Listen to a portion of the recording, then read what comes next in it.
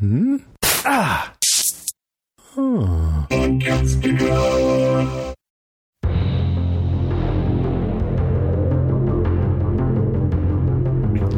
Hey everybody, I'm Rima. And I'm Paik. And this is Strange Indeed, a podcast dedicated to the limited series on Netflix, Midnight Mass. This week we are covering the 7th and final episode, titled Book 7, Revelation. Very apropos. Yeah. First episode, Genesis. Last episode, Revelation, with, bookended this fantastic series. Yes. I'm so glad we decided to jump into this one. Me too. First. As much as, I really want to cover you season 3, and we will cover it. And everyone was voting. We had to make a decision.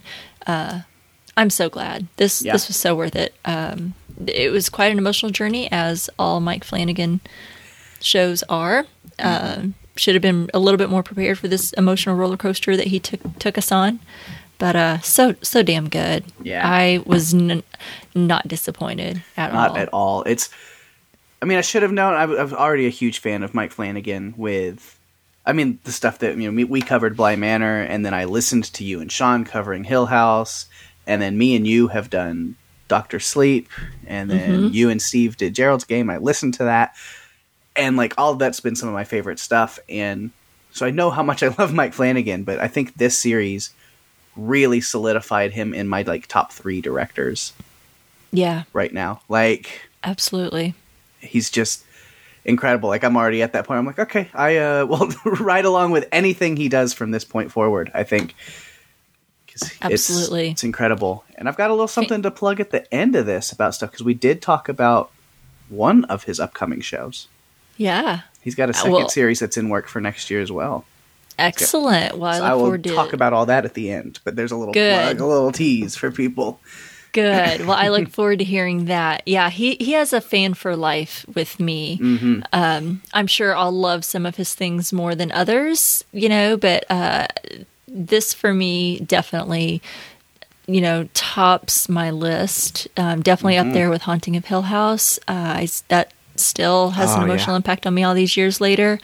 And I'll, just never forget how that made me feel. And I think that's kind of something we can all probably relate to, right? Is how something makes us feel, and how it resonates with us. And this definitely resonated. Oh yeah, I was to say the least. I was at a Halloween party last night, and just organically, the conversation came up with Hill House and the funeral home scene and how all that was filmed, and the stuff with it. It just kind of came up in conversation. I was like, yes. And then, of course, I've got to be my, try to be not so humble, little name drop thing. Be I got to, me and Rima got to do a panel with Henry Thomas and the kids to talk about that scene, and it was really cool.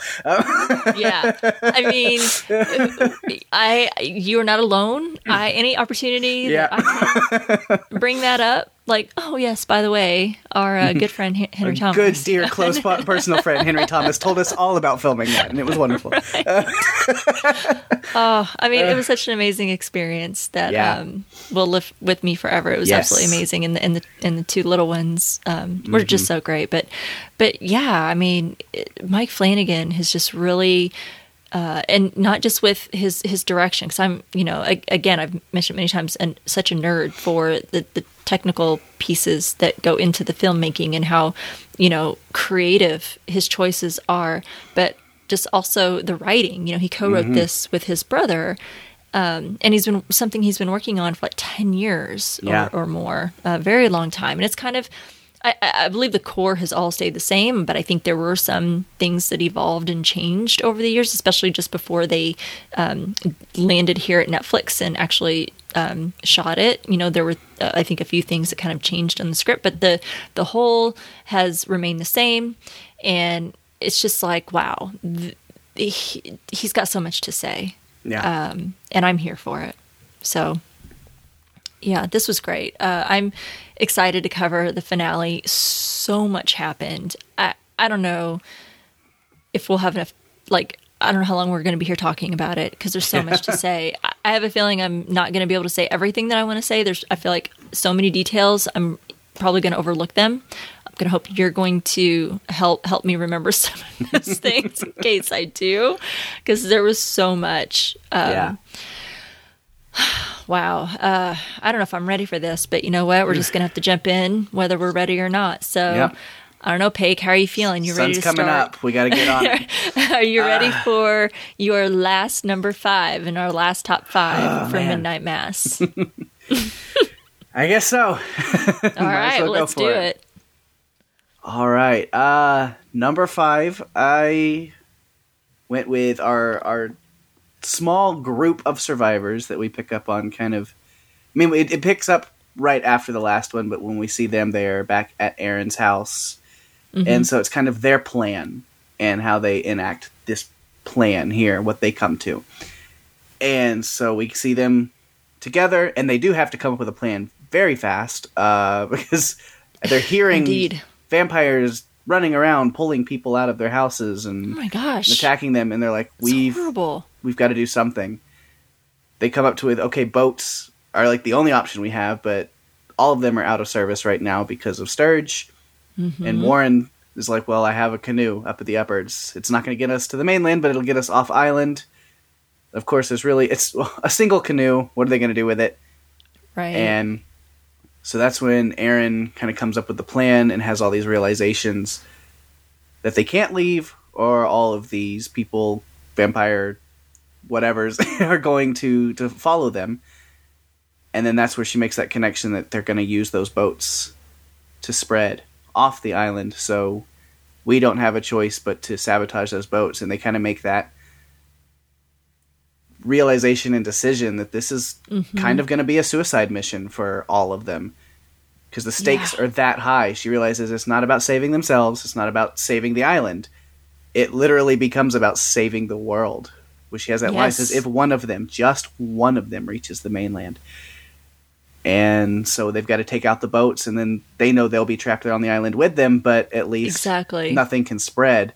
She has that line, dying for people we haven't met. No greater love than that. That's what the good book says, isn't it? And exactly. Yeah, so this becomes their plan, and I felt so bad for her in that moment as they're making this plan. Lisa, well, we have to bring my mom and dad along, right? Like, we have to... We get them help. No. We get that. It's so sad. She's such a sweet, loving girl, but you're like...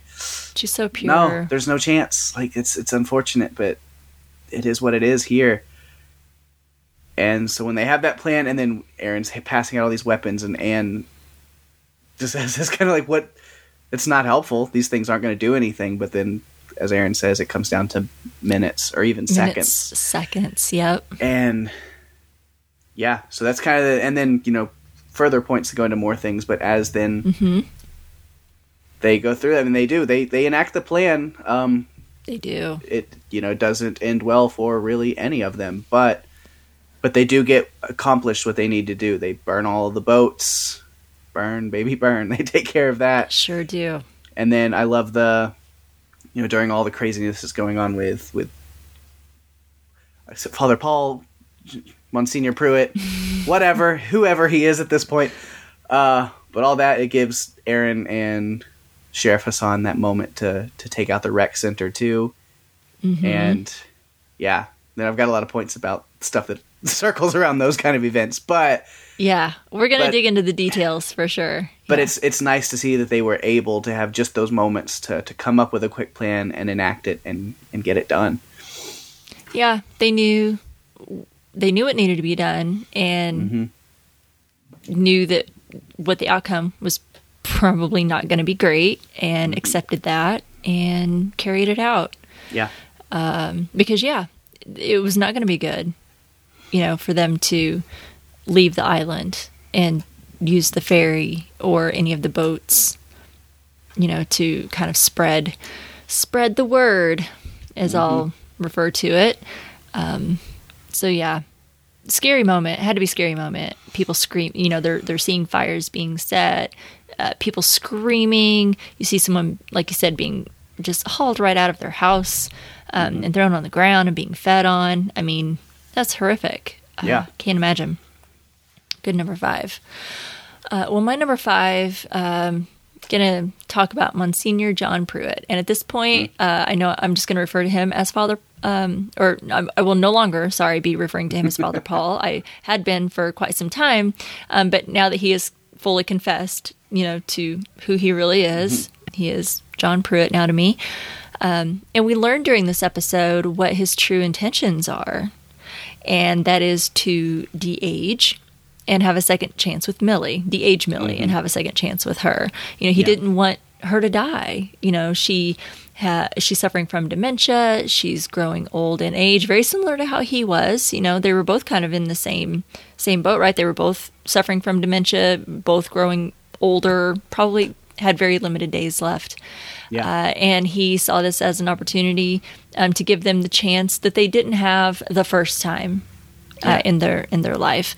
And, just some really interesting conversations between them I thought were very sweet.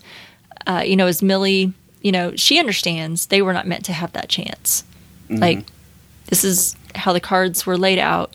We weren't meant for that, and I think that she does love him and care for him.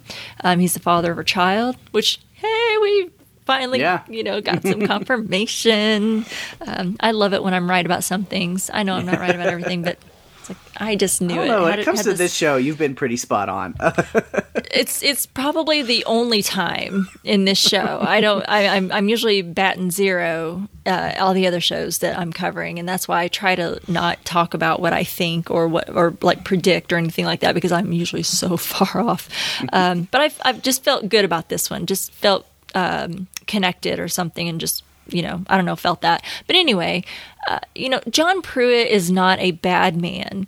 I just want to talk about him. I've just been obsessed with this character and, of course, the actor playing him. But, he's not a bad man. He has good intentions. He helps his congregation. He cares about them. But he is a very flawed man. Yeah. And he makes a lot of mistakes.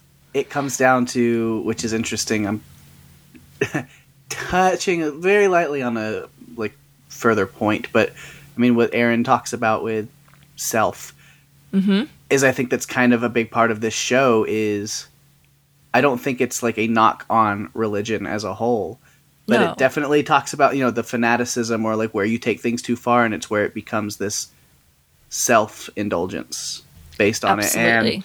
And so I think that's the fatal flaw of John Pruitt is, while his intentions may be good, it's selfish. Yes. Very good. That's a very good point, because I wholeheartedly agree with you there. And, some of the mistakes that he makes, obviously fathering a child out of wedlock, big no-no in the priesthood. And obviously he had some guilt over that, over not being able to be there for Millie or for their daughter Sarah, and not being in her life. I love that moment between those two in the church when they just have a very clear understanding of I'm sorry that I didn't get to know you better. And she's like, I am too. And I'm like, oh, the one true father-daughter moment that they had. It was just very short and sweet. So that was one there. And the other is about this creature. And I think we have to just kind of go with the flow. We've talked about it a lot in this series, as far as how they don't quite, how come they won't say vampire? How come we're not talking about what this thing really is? So I'm at the end just realizing, okay, just go with the flow, that the actual term isn't being said, and that the creature, as we know it as a vampire, is for some reason just not known in this story. And that is what contributes to one of his big mistakes. And that is believing this creature to be an angel that has given him eternal life, which is what the Bible promises, right? I mean, if you think of it from his perspective, it's, for me anyway, easy to kind of see how he got to these conclusions. And we kept saying, you think that's an angel? But, we've, I think, kind of anglicized what we think angels are supposed to look like. But, like they said multiple times here in the series, the Bible says that angels are scary when humans encounter them. Yeah. So from his perspective, you can understand his mistakes. And, I mean, for real, though, when God needs to do something terrible, to anyone in the Bible, he sends an angel. Do you want really to meet an angel? You know? Right. Do you really want to meet a creature like that? Imagine what it must be like. You know, that the angels are what slaughtered the firstborns of the Egyptians. Angels are scary. So I feel like it kind of makes sense as to the route that he took. And he wants to share this gift, what he sees as a gift. I mean, he says it multiple times. This was a gift. And we talk about Riley, he threw this away. He wants to share it with his congregation, but it's not as it seems. And we do learn one of his sins here is pride, because this gift is not as benevolent as sharing it with congregation, but in getting that second chance with Millie and Sarah. Yeah. But it was interesting that as much as what Catholicism meant to Pruitt, which we know it meant a lot to him, he would have cast it all aside if Millie had asked.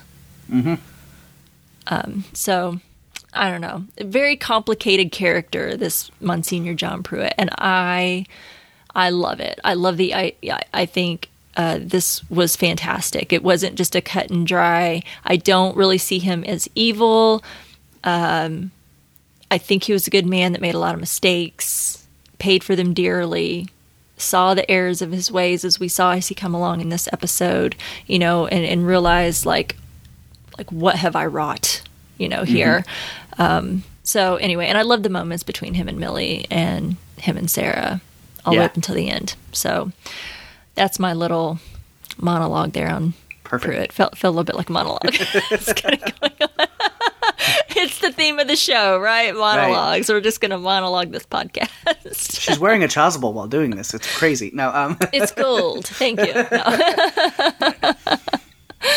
No. Anyway, anything you want to say about that, or if that leads into one of your other points, we can save it for later. It does run into one of my points, but I don't mind just transitioning into it because it was my number 3, so we'll trade around for a little bit. Switch a little number switcheroo. So we can kind of keep that going because my number 4 now, is just kind of John, Mildred, and Sarah, this family unit in a way, or at least the family that could have been, and so of course we kick off the episode. It starts with Millie waking up, fully turned, very much younger. Her hair has gone like this dark color, more brown.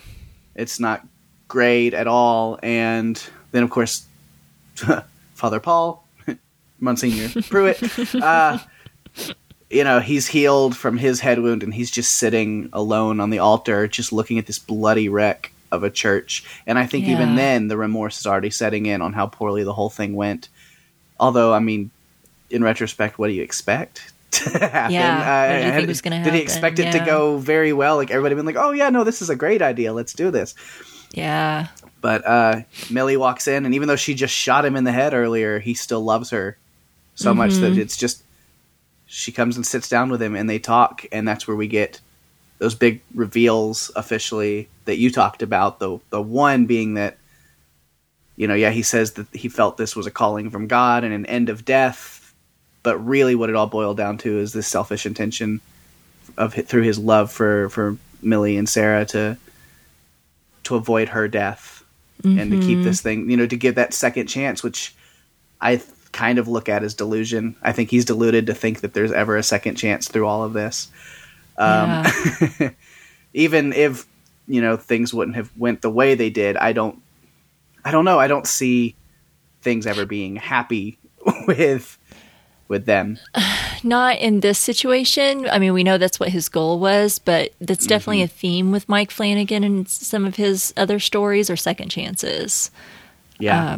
And so, it doesn't surprise me that that's kind of where this landed too. Yeah.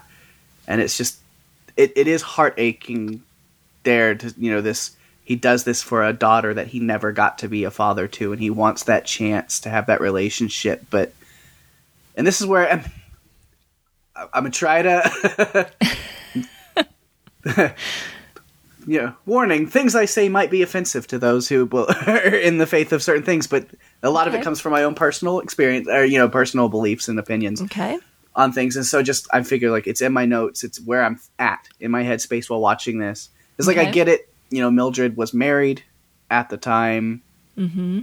And, as a priest, because from what I understand, I mean, priests aren't supposed to really have anybody, regardless of whether they're married or not. In some circles. And right, so, you are supposed to be abstinent. You take a vow of abstinence. Which that to me already is just like gross. But that's where I'm, just me personally. I mean, people with their beliefs, I don't want to cut down on you too hard, but it was hard for me seeing this, because this position he was in is because he's wrapped up in this like archaic religious tradition that it's forcing him to lie to everyone, himself, his own daughter, for her entire life. It's tragic. And, him having love and having a family is considered a sin, and that he can't be a man of God leading a congregation because of it. Like, fuck that. I'm like, that's, he's put in a place where he has to choose religious dogma over his own daughter. And that doesn't sit well with me. But again, religion can be tricky and personal, and so I want to again just say, like, that's where I view on it, and other people who maybe are Catholics and have a lot more, close connection to kind of those things, and realize, well, that's something he signed up for, being a man of the cloth, and this is what, I get it, but also from my outside view looking in, I'm like, don't like it, and I think he never should have been put in that position anyway, but that's where he is with the faith that he leads there. Yeah. But again, as much as what it did mean to him, and as devout and faithful that he was, at least, of course, besides this moment outside, I don't know how much of a relationship that they had, what exactly led up to that. It's not really that important or anything, but, there at least was a moment between the two, because Sarah was the result of that moment. And he obviously loved both of them from afar. But he does tell Millie, I would have put all of that aside if you had asked. And of course, she's like, you should have known I was never going to. I was never going to ask that of you. I mean, because, from her perspective, I don't know everything that was going through her head or anything, but I'm thinking one thing, at least anyway, that I would be thinking if in that same position is, how could you ask someone who's made this commitment, this lifelong commitment, right? It is a lifelong commitment. You can quit. They don't like chain you to a wall or anything. If you become a priest, you can leave the priesthood. I'm sure there have been people that have left the priesthood, but it is a vow that you take, and most people who take the vow are, they're there for lifetime. It's like a lifetime vow for them, so they take it very seriously. So how would she have felt, to say, break your vow, leave the church and everything that you've known and that you feel faithful towards, and come be a family with us instead. So I can see where she would be like, I wouldn't have asked that of you. But sure. He apparently wasn't going to do it unless he did ask her. So definitely a very sad situation for both of them, because then you think of like, well, what if, what if he wasn't a priest? What if he had just decided on his own? This is what I'm going to do. I'm going to leave. But again, he without knowing Millie, that's what Millie wanted, he wasn't going to do it. I think he wanted to hear from her that this is, like, I do want to be with you. And this is what I want to do. So just a sad situation. The whole thing is just tragic, which is, Mike Flanagan's wheelhouse for sure. Is just for tragedy. Sure. So, but I like seeing how he kind of changes his tune and thoughts about things throughout the episodes, especially the situation I'll talk about later, but the Howard Hobbs situation with Bev. Oh my God. And as he's watching that, and then he just sums it up so greatly under his breath, but he just says, "This is monstrous." And that's where, like, there's a big change in him right there. And that's when he makes that decision. He tells Howard, "Seek solace in the church, come with me." And I love that line, "All are welcome, or this isn't really a house of God." Exactly. And I do like that. But that's when he walks into the church to see Sarah dousing the place in gasoline, and then his response to look at it, and she's kind of scared, like, uh-oh, this evil, crazy vampire leader has found me. And all he does is just look at her and say, "Good." Like, just burn it all down. It's a lost cause at this point. And then that's when he reveals to her that he is her father, which she takes a lot better than you would think, but she's feel like she already kind of knew just a little bit. She might have. Like, I always had this feeling, and it just got confirmed in that moment. So, yeah. Yeah, and then yeah, like that, I wish I could have had a chance to know you better. Me too. I know. And then that moment is cut short so horrifically when Sturge shoots Sarah. Oh my God. And I remember the first time, my first watch of this, my apartment neighbors probably like, oh my God, what's going on? Because I literally just yelled very loudly when she got shot. I went, fuck! Just like... Yeah.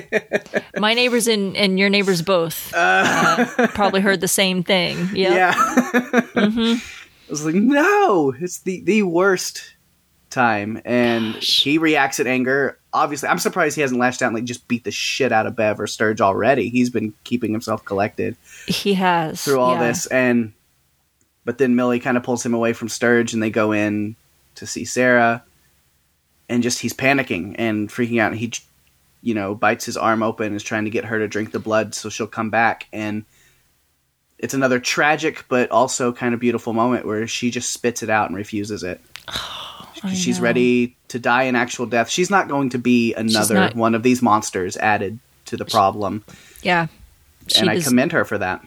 I do too. It had to, I don't know, maybe it wasn't a tough choice for her, but knowing that what was being presented to you and you've got your mom on one side of you and your newly found father on the other, and you're refusing to take this gift, as they say, to live. Yeah, but I think when she dies, it's sad.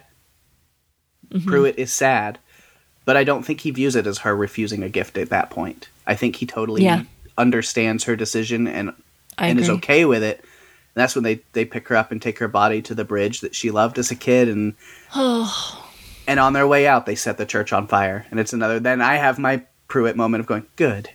Like, yes, good. Just let it all burn and leave it behind. And I think at that moment he realizes, like, yeah, this is more important than any of that. Yeah. Well, and it had to be, I think, for him being the priest of this congregation for so many years, and to see what happened there in the last episode with the whole massacre, and, that was not what he had intended. It all just kind of fell apart, his planning and what he wanted to do. Now, not that I'm saying it's okay or anything, but, I felt like he was trying to prevent this whole massacre. It was like trying to bring people in slowly and calmly, and not have, all these fledgling vampires attacking everyone and turning the people that resisted, and treating them as food. And then Bev opening the doors and just unleashing everyone on the entire island. That's not what he intended. So I can't imagine what it probably felt like to him to look around and see just the walls, the floor, the pews, everything just drenched in blood. Yeah. He had to be completely horrified. That's not what he was wanting at all. So I felt for him in that moment there in the beginning when he's just sitting there on the steps in front of the altar. All really good scenes, and tragic. Yeah. Crap. Well, my number 4, I wanted to talk about, the thirst that can be resisted, because I thought it was pretty interesting to see that some people that were turned were able to restrain themselves from attacking others and drinking blood. I thought that was an interesting development, considering that the thirst, at least from what we had previously seen, seemed to be insatiable and irresistible, and showed a real lack of control that the other newborn vampires possessed. And I think that this speaks to the idea of Midnight Mass, Midnight Mass's ideas about addiction and restraint. Ed and Anne Flynn do not attack people. Ali does not attack people, which speaks about their restraint. Ed and Anne Flynn specifically, with what they have went through with Riley's troubles, the emotional trauma that they've experienced with his addiction, and the outcomes of that with his accident. And then Ali, who learned restraint through his Muslim teachings with his dad.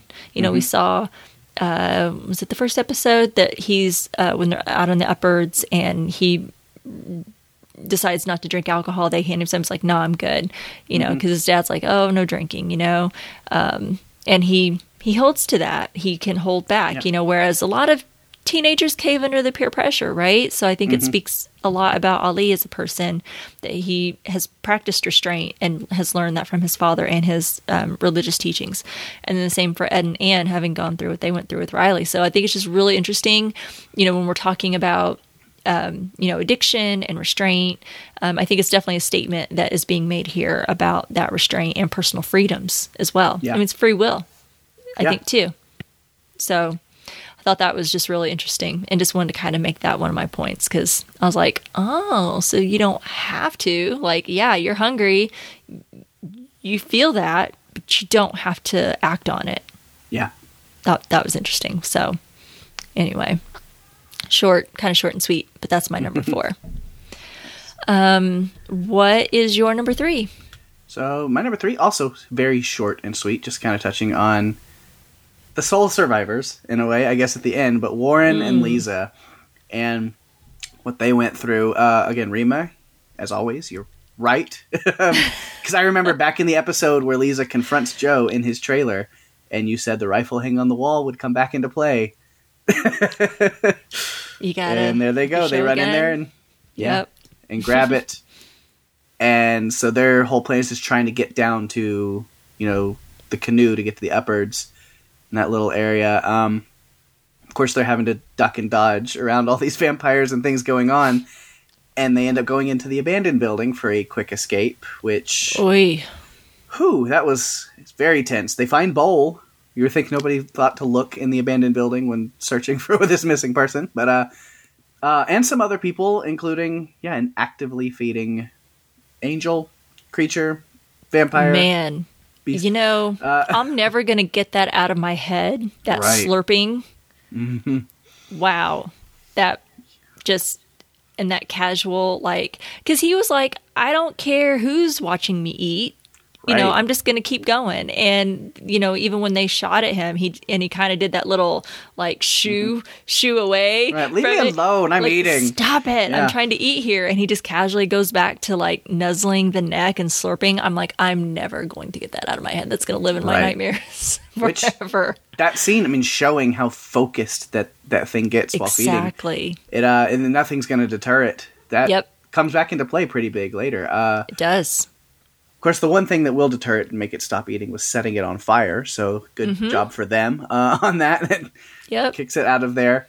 And then, they walk out of the building after setting it and the creature on fire. And then Sturge and some other people find them. And I'm like, Warren, why would you leave the rifle on the ground there as you guys run away? I know. Because now Sturge has the rifle. And then we talked about what happened because of that. Mm-hmm. So... Not great. No good things come of that. No. But they run off. They make it down to the water's edge. I'm not sure what distracted Sturge, and I guess they just kind of decided, let them go. It's not worth our time. But how far are they going to get, right? Right, exactly. They'll catch him later. But they make it down to the canoe, get out on the water, and head out. And they have that little, last moment where they're looking at just the flames and the smoke rising from the town, and they come to that realization together that our families, our parents, everybody's gone.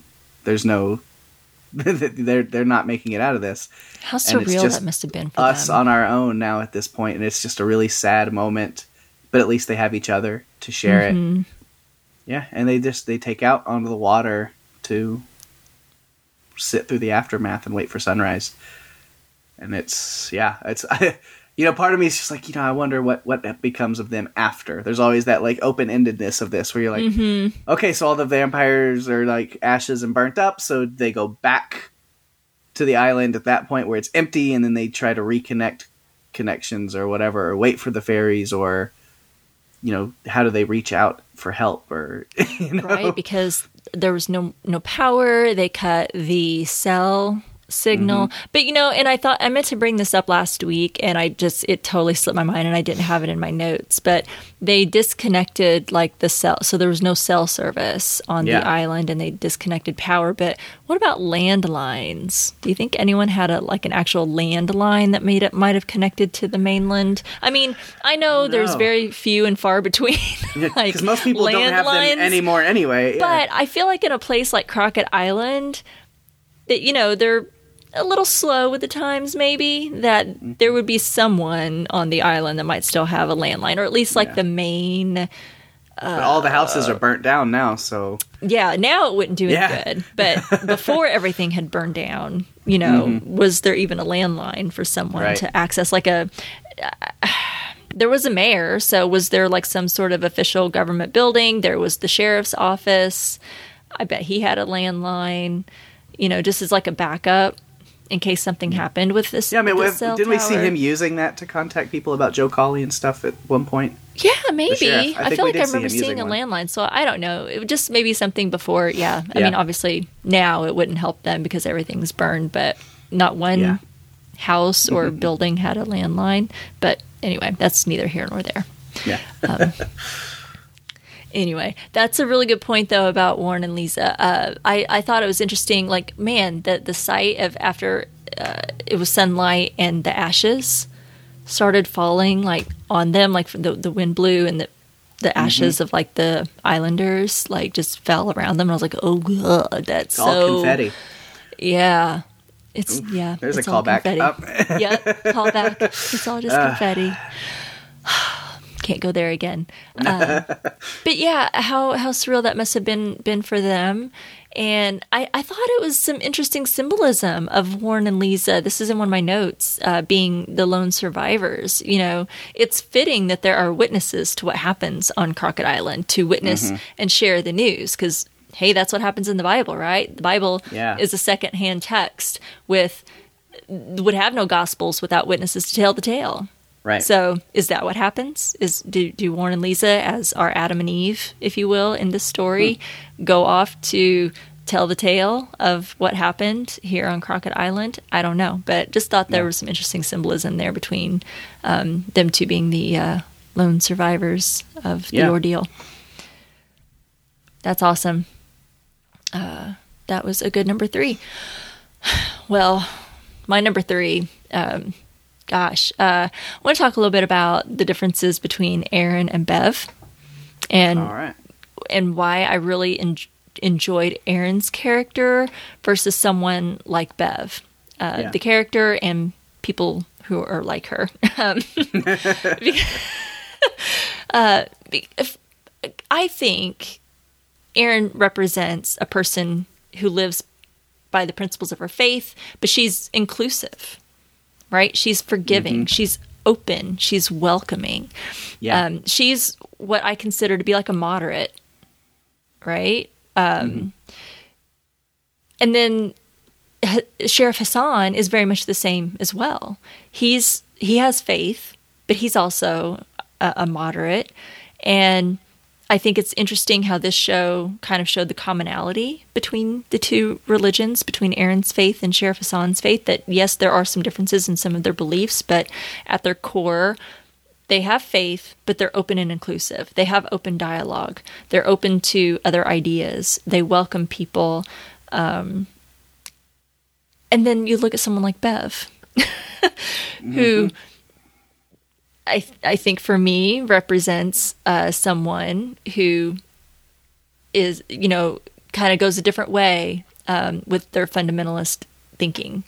And something that was pointed out in a great moment, by the way, when Annie confronted Bev, which might have a note about or something, so I won't go too far into, but, someone of her way of thinking that thinks that, well, God loves me, but God loves me more than all other people. Yeah. And I think that we see too many people like Bev in the world today, at least in the news. We see that a lot. And I think that she represents how someone can start to be very well-intentioned in their faith, but then get corrupted, and how the faith can be weaponized, Yeah. and how people can be made to do things that maybe they wouldn't otherwise do. Yeah, I have that as in a note, is just saying Bev is a great representation of the worst of self-righteous zealots. Yes. The furthest people can be pushed in that direction, Bev is a representation of. Absolutely. Yeah.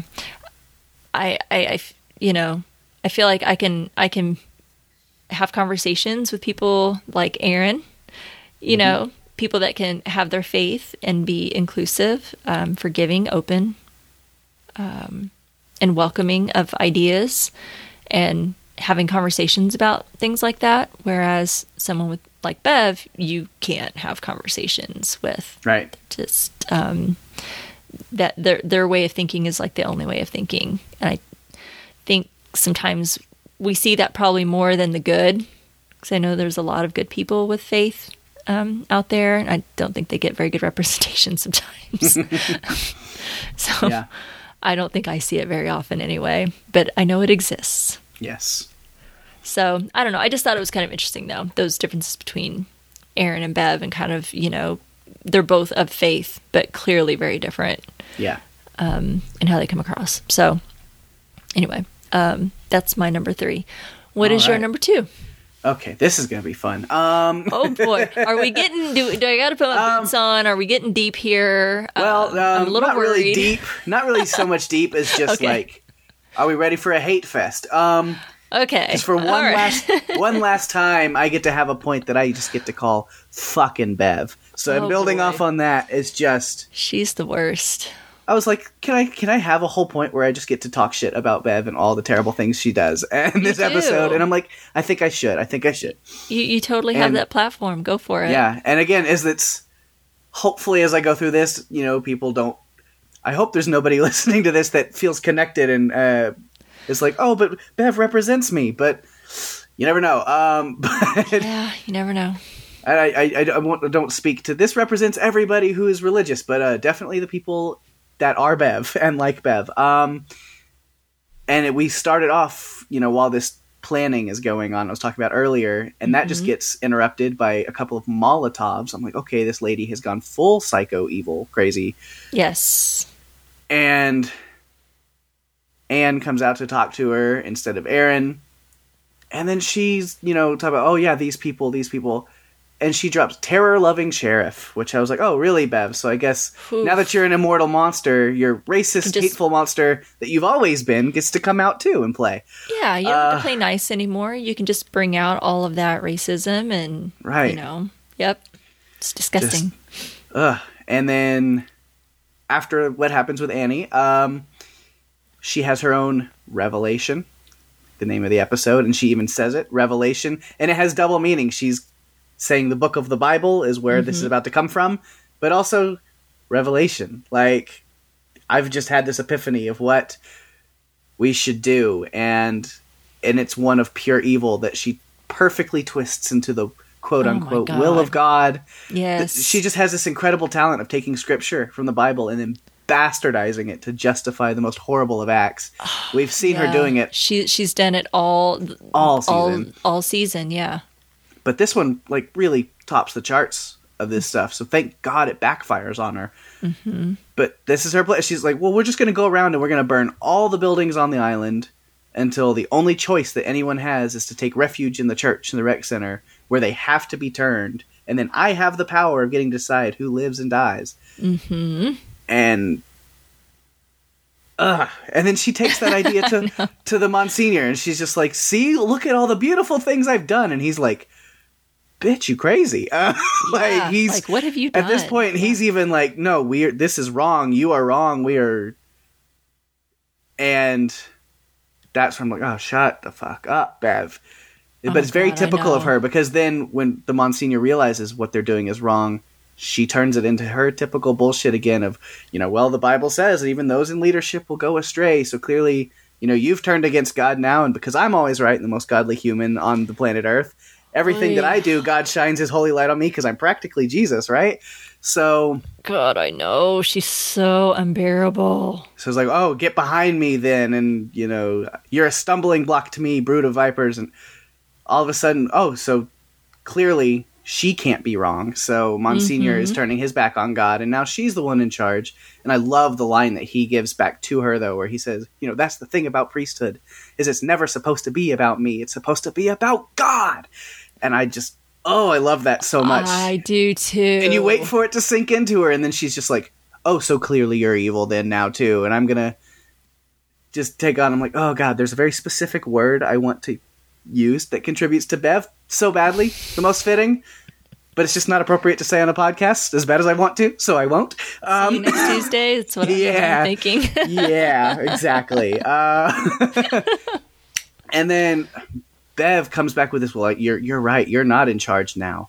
And I was like, oh, you're going to lead now, Bev, because you do know that your precious Bible also says women can't lead the flock as a shepherd, right? Like, I'm doing my best Bev impression here. But I suffer not a woman to teach, nor to usurp authority over the man, but to be in silence. That's 1 Timothy 2:12. See, I can do that bullshit too, Bev. Like, it's... Yeah. It's not hard. You can like take all kinds of quotes out of the Bible and spin them however you like to fit your agenda. Yeah. Yeah, so I can pull 1 Timothy and be like, see, the Bible clearly says you can't take over authority from a man in charge, the father, so how dare you be doing this? Mm-hmm. I get way too fired up over this fictional TV show right now. It's triggering. We've talked about it multiple times, and it's triggering for folks on both sides and for people in between both sides. I'm sure it's I've had some triggering moments. We've had people write in. It's triggering. It's totally, and I think that's good. I feel like that's, kind of what Mike Flanagan wants. He wants to, wants you to get kind of fired up about this. This show does, kind of present like a metaphor. He's kind of a little bit more philosophical in what he's trying to kind of show us here in this series. But I think it's good that we're talking about it. Right? Yeah, because exactly. the Bevs of the world don't go away. Right. And so then it becomes nice to see the cracks start forming and things start falling apart for her. I like that when Sturge comes back to tell her all the boats have been burned, and she's like, oh, it's fine. Wade will just call in the fairies. But then you can tell she's still mad because she follows up with they who, which I laughed at that. It was like, yep, it's starting to get to her a little bit. And it's like, yeah, die mad, Bev. Yeah. And then the moment with Howard Hobbs I mentioned was a big one. That's what really flips the Monsignor to really realizing, like, no. Wow, yeah. 'Cause it is such an emotional scene. We have this guy, Howard Hobbs, who was attacked and turned with no clue what was going on. And then because of what he became, he attacked and killed his family. Didn't bring them back because he had no idea about anything. What was going on, yeah. And then he goes to the church, maybe to find some answers, to find some kind of, something, people that he can lean on.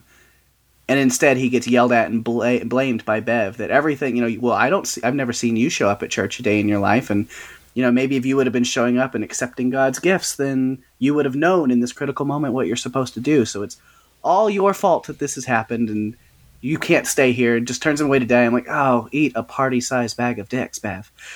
Yeah, all of them.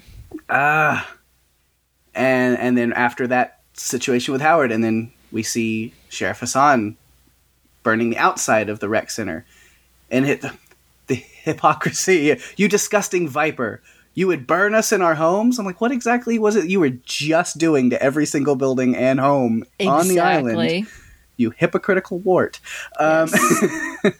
And then has to call him a terrorist one more time, and dirty blood and all hatred that she spewed. Oh my God! It made me sick to my stomach. The words she's really seasoning this thing up to make her death the most delicious thing in existence, isn't she? Absolutely. Like you're just at this point you're waiting for it. Like, please give me this. Mm-hmm. And so that rec center goes up in flames, and like I do feel kind of bad for some of the more innocent people that haven't done a lot of stuff, like the Flynns that just get dragged into this.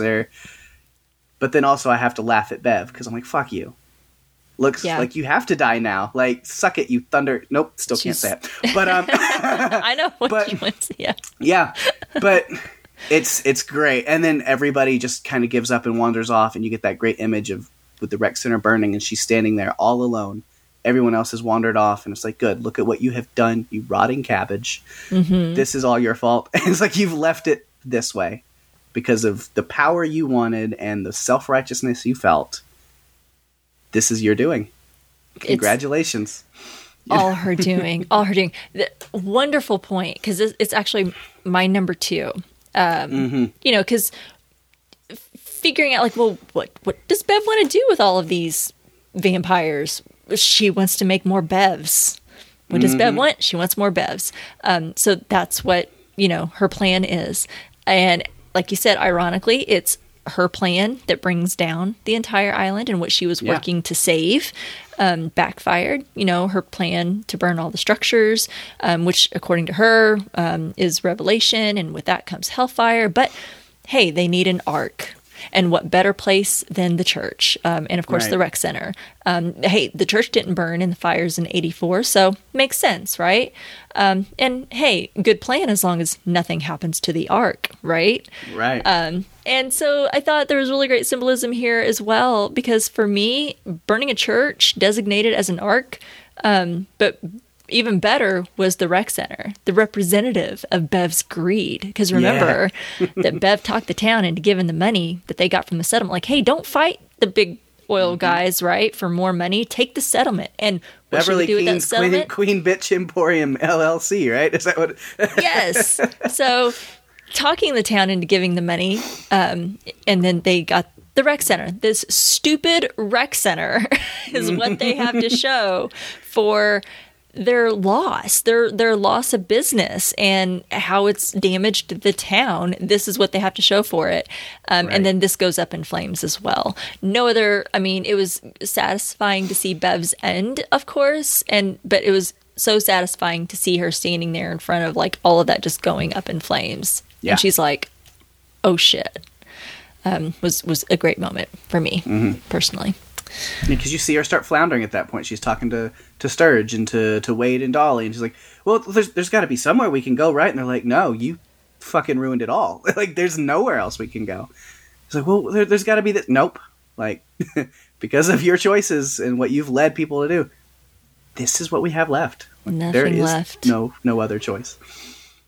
It is hard to imagine that there was nothing left. I was thinking the little bridge that John Pruitt and Millie were on, where they took Sarah. I was like, can you hide under the bridge? I don't know. How many people can we cram under there? Can we all fetal position everyone? I don't know. And wait out the sun. I don't know. I don't know. Yeah, man, oh man. Yeah, good moments, and frickin' Bev. Mm-hmm. That was a good number 2. That was actually my number 2 as well. And I think you said things way better than what I could, and I added my 2 cents. So let's get to it. Let's get to our number 1s. Whew. All right. And I feel like we might have the same here, but maybe. That's okay. We can talk about it. Because I just have it as deaths and the ending of all of our characters. Okay. And I even have it like parsed out as like different characters. Okay. And so the one, I'll just kind of in order, I will start with Aaron. Yeah. We get like right before she's able to set the building, the rec center on fire.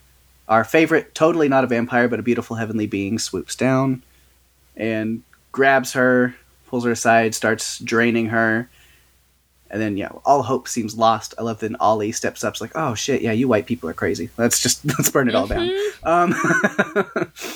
But we've seen, again, I talked about it, how focused this creature gets while feeding. And creepy, Aaron smartly takes that moment to take out her knife, and she starts cutting all kinds of holes and slits and everything into the wings while it's feeding on her. Because, everyone has their wings clipped at some time, right?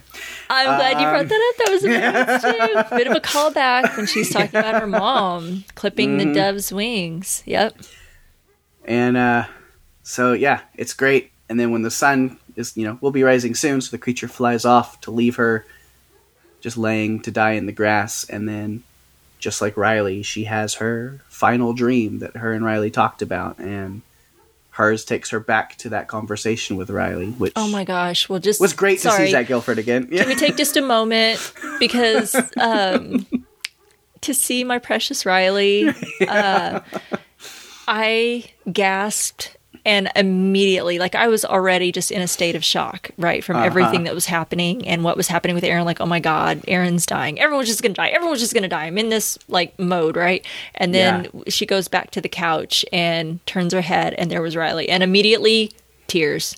Yeah. Just tears. Like, oh my God, my Riley was back. I'm going to shut up because I'm going to start crying again. But yeah, just a moment for Riley. Okay, continue. Yeah. And then they cut back to that, what do you think happens when you die? And this time in her dream, she gets to answer for herself. Except then she starts it with but that's the problem, is self. It's not really about self. Exactly. And then she it mirrors a lot of what Riley was saying. I didn't write down the whole speech. I thought about it, but I'm like, man, it's a lot. It's a lot. I've summarized. It's my number one is just her death speech and kind of the meaning behind that and the interesting contrast between that one and her other one. Cool. So I'll let you dig into that a little bit later. I'll save that and you continue with yours. Because I just have some. I mean, it's a Carl Sagan, Star Stuff speech that Riley had given before with these, I am energy, and, we are the cosmos dreaming of itself, which very similar to Carl Sagan with his, we are a way for the cosmos to know itself. So I think that was really cool that she kind of took that plan, and you'll get into it more, but it is this kind of universalism in a way of, the universe is what we call God, and everything being one of itself, and everything works together, and it's all parts of the same being, and it's cool. It is. So that's what I have on Aaron. Of course, then the other ones are pretty short, but we have Ali and Sheriff Hassan as they, hit. Sheriff Hassan has been shot twice. Ali picks him up. They're making their way to the beach together. Ali is finally praying with his father one last time, and that was one that hit me the hardest, where I was really just crying. I'm not going to recover from Sheriff Hassan. That was rough.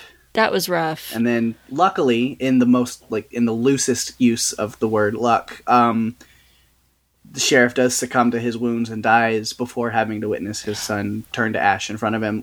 I'm glad he died before he. Yeah. I didn't want him to see Ali burn in the sun. Right. And so I am glad in just that moment when they had looked like they had finished their prayers and he slumped to the side. I mean, I'm bawling because I was so sad that he died, but grateful that he didn't have to see Ali go like that. I wouldn't have wished that on him at all. So if it had to happen, I'm glad it happened that way.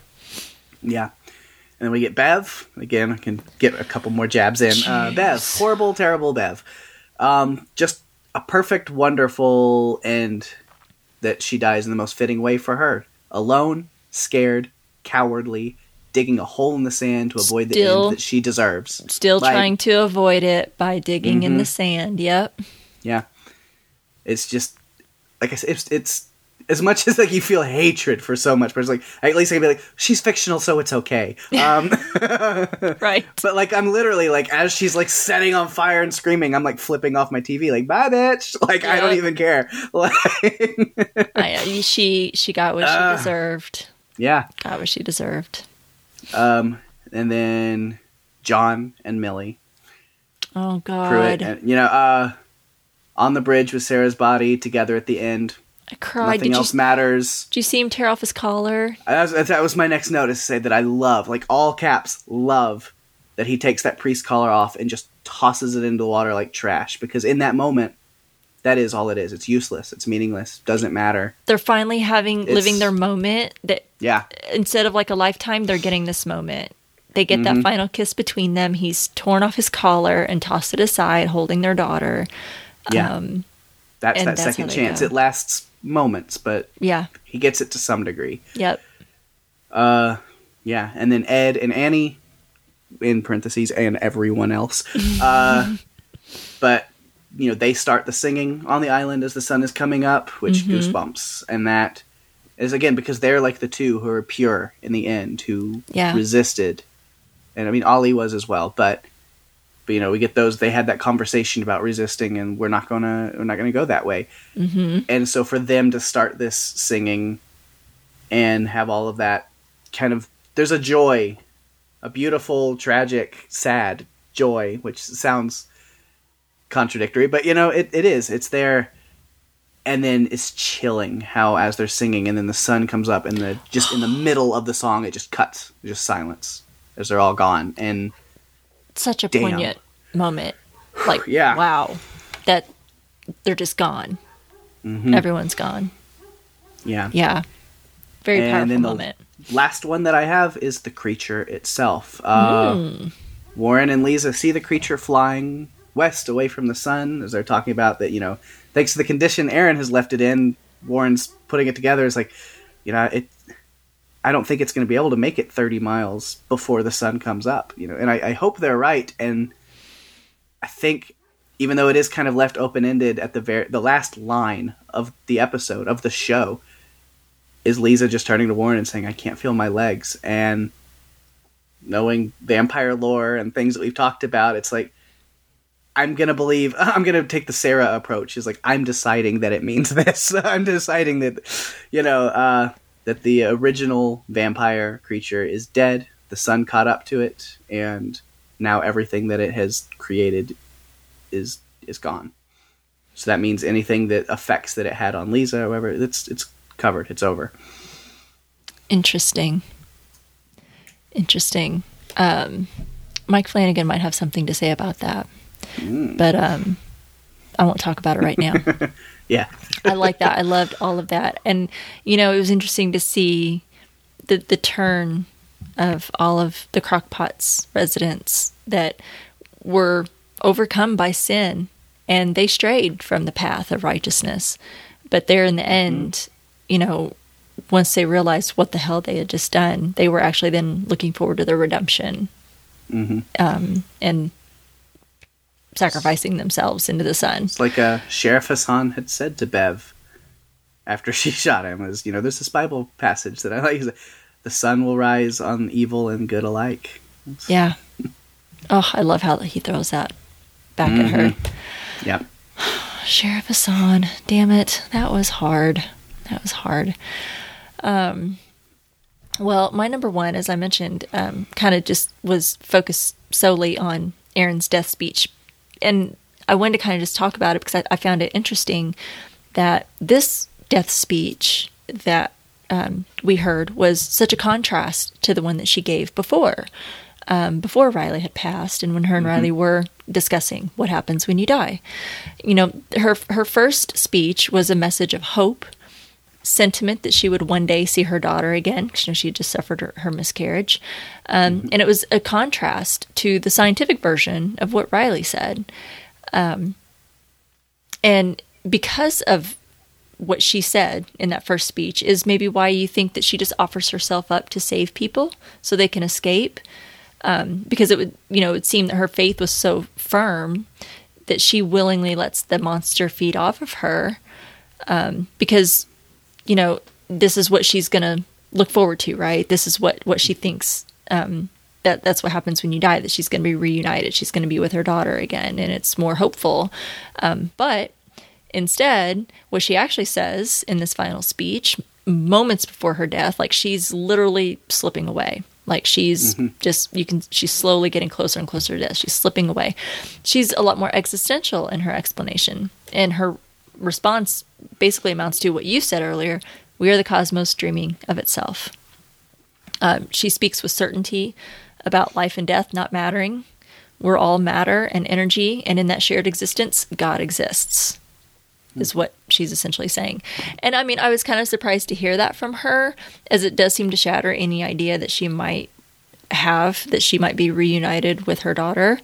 But I think that it's a really good message. It's like, what happens when you die doesn't matter. It's what you do with your life. Yeah. That matters. It's what you're doing now and what you do with your life that matters. What happens when you die doesn't matter. Because it's this. And I'm like, wow, that, I really loved what Riley had to say in his speech. So I'm like, gosh, do I love his more? Do I love what Aaron has to say more? I feel like I probably just love them both equally, and I feel connected to both as far as like what I believe, as far as, we're just matter. We're just energy, and we're just matter. And we don't really die. We just continue on in some other form. Does that really mean an afterlife? I don't really think so. But I mean, I don't know but I mean, I don't believe that. I just think that in some form we just return to the universe of which we came. So I like that, what she said, but I also like a lot of what Riley said too. But I just thought it was an interesting contrast between the two, where she's kind of experiencing those final moments, like Riley talks about, that 5 minutes of, this DMT rush and all these memories rushing at you all at once. And that's what we seem to be getting here. So you can kind of take that with you, however you like. But I like those interesting contrasts that she had between that moment and in this moment when it's actually happening to her. So I love that death speech. I didn't want to repeat it either because it's a lot and kind of long. Yeah. I thought, I'm going to talk enough during this podcast. We don't need to add another monologue to it, if you will. Just go watch the episode or get the transcript. But I thought it was great. I loved it. So, yeah. And it was hard to watch her go. You talked earlier about how focused the creature was, like they were like shooting at him and he was just like, leave me alone, go away. How easily she was able to sway him, how she grabbed like the back of his head and put it back to her neck to keep him focused on feeding on her. So, and so she could then continue to keep like tearing his wings and keep him focused on this. And that was, I won't get that out of my head anytime soon. Right. But anyway, that's my number one. Perfect. It's a lot. What about notes? Have any notes? Yeah. Trying to see. I know I have some. What I haven't touched on. It's always like little random things. Again, just the pandemonium of this entire like flock, which flock could be double used there. They all came from the church, of new vampires running amok, pulling people out of their homes, attacking, killing them, turning some, but these people have no idea what's going on. It's brutal. Again, the Ollie and Ed, right from the get-go, deciding they're not going to hurt anyone and just wander around. And we've talked about Anne and Bev a little bit. I do have that one written out because I love that a lot. I mean, how perfect was it when Bev's outside and she's like, I always found it interesting how Bev called everyone like by their first and last name. And she's like, right. Aaron Green. Like we didn't get to finish our conversation, but Anne's like, no, I'm going to go have a word with her. And I'm like, this is perfect because Anne, I feel like is also like, a good Christian where, she is a good person and she, loves everyone and she truly is like a good human. And I thought, oh yeah, there's no one better to take on Bev than Anne. So she's in that, what your point of like the difference between like Bev and Aaron, she's very much in that camp of like Aaron too, where absolutely we know how devout she was. We find out in the first episode. I mean, she went to daily mass to pray for Riley while he was in jail every single day. Every and day. She prayed for him and that like all she wanted when Riley came back was to get him back into the church and to get, she's very devout, but then she knows what's evil when she sees it and she calls Bev out on her shit. And I love it. And then also her sacrifice here, because she has that knife, and Bev even says, like, oh, why do you have that? It can't do anything to me. Oh, it's not for you. She goes out with her with a plan, and she is choosing to talk to Bev as a distraction while the rest escape, and ends up even sacrificing herself as a distraction. And knowing that the blood that was going to flow was going to be completely irresistible to Sturge and Bev, and allow them, like, they're going to be so, like, just... I got to have that blood, right? That it's going to distract them and let the others have some minutes to escape. So smart of her. It's noble, that sacrifice. And then on the second watch, it makes the little moment even more heartbreaking where when she's about to head out the door and Sheriff Hassan's pushing Warren out the window and he's going, Mom, Mom. And he just turns and says, I love you. And I'm like, I can't. Too many tears. But yeah, but that little speech here is I have both of their parts, and so I'll try not to throw up while reading Bev's.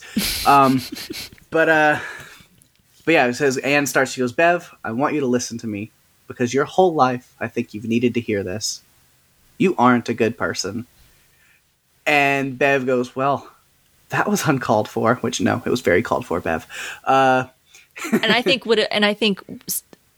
the worst thing that Anne could have said to her, that would have stung more than anything else that you could have said to Bev. So spot on. Anne called it. Mm-hmm. Yes, and then Anne says, God doesn't love you more than anyone else. You aren't a hero, and you certainly aren't a victim. To where then again Bev comes in with, I wouldn't lecture, Annie Flynn. Not until you pull the plank from your own eye, as it were. I hate to speak ill of the dead, but if Riley Flynn, a drunk and a murderer, was evidence of the quality of his parenting, to which she cuts right back into it with, he was. Every part of him. God loves him, just as much as he loves you, Bev. Why does that upset you so much? Just the idea that God loves everyone just as much as you. God, and, I'm gonna punch her in the damn face. I was like, do not besmirch my Riley. Right. And I won't have it. I want to just punch her. Anne showed way more restraint than what I did in that moment. I know. After that line, it's like, because you see Bev being so hurt by saying she's not a good person, but then yet she's saying that to hurt Annie. Yeah. She knows exactly what she's doing. She's trying to say the most despicable, hurtful, hateful thing that she can pull out of her dark abyss of a heart. Yes. And yeah, and so even though she doesn't really react so much outside, you can tell it's stinging her on the inside, and those words are so good. So it's like, bravo, Annie, for doing what you can to put that sanctimonious cow in her place. No kidding. Like, it's just, and then, yeah, Annie, again, just knowing that Bev and Sturge are going to give into their compulsion, stabs herself in the throat and lets herself bleed out, giving the others time to get away. It's such an incredible moment. Yeah, it is.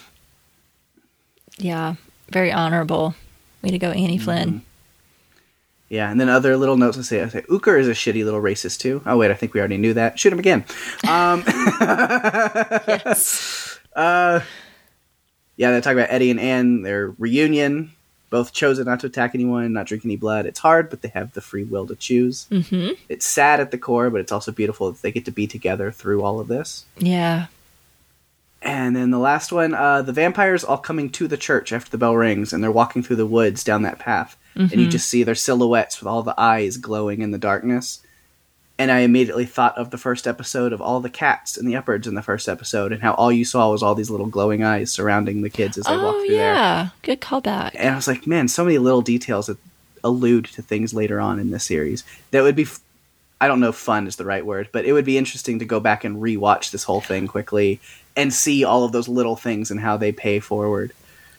I was told, I believe Maureen Fava mentioned on our Facebook page, she said, now that you've seen episode 7, go back and rewatch. I think the first episode showing Riley's dream, it shows the church in a little bit of a different light that kind of foreshadows and tells you pretty much what's going to happen in here at the end. So I vaguely remember. I mean, I remember what his dreams were, but I don't remember anything specific to the church. So I need to go back and rewatch.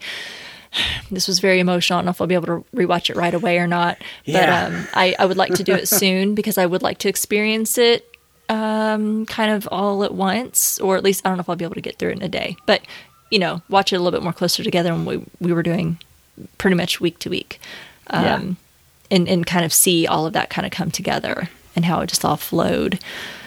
Mike Flanagan, you brilliant son of a bitch. Right.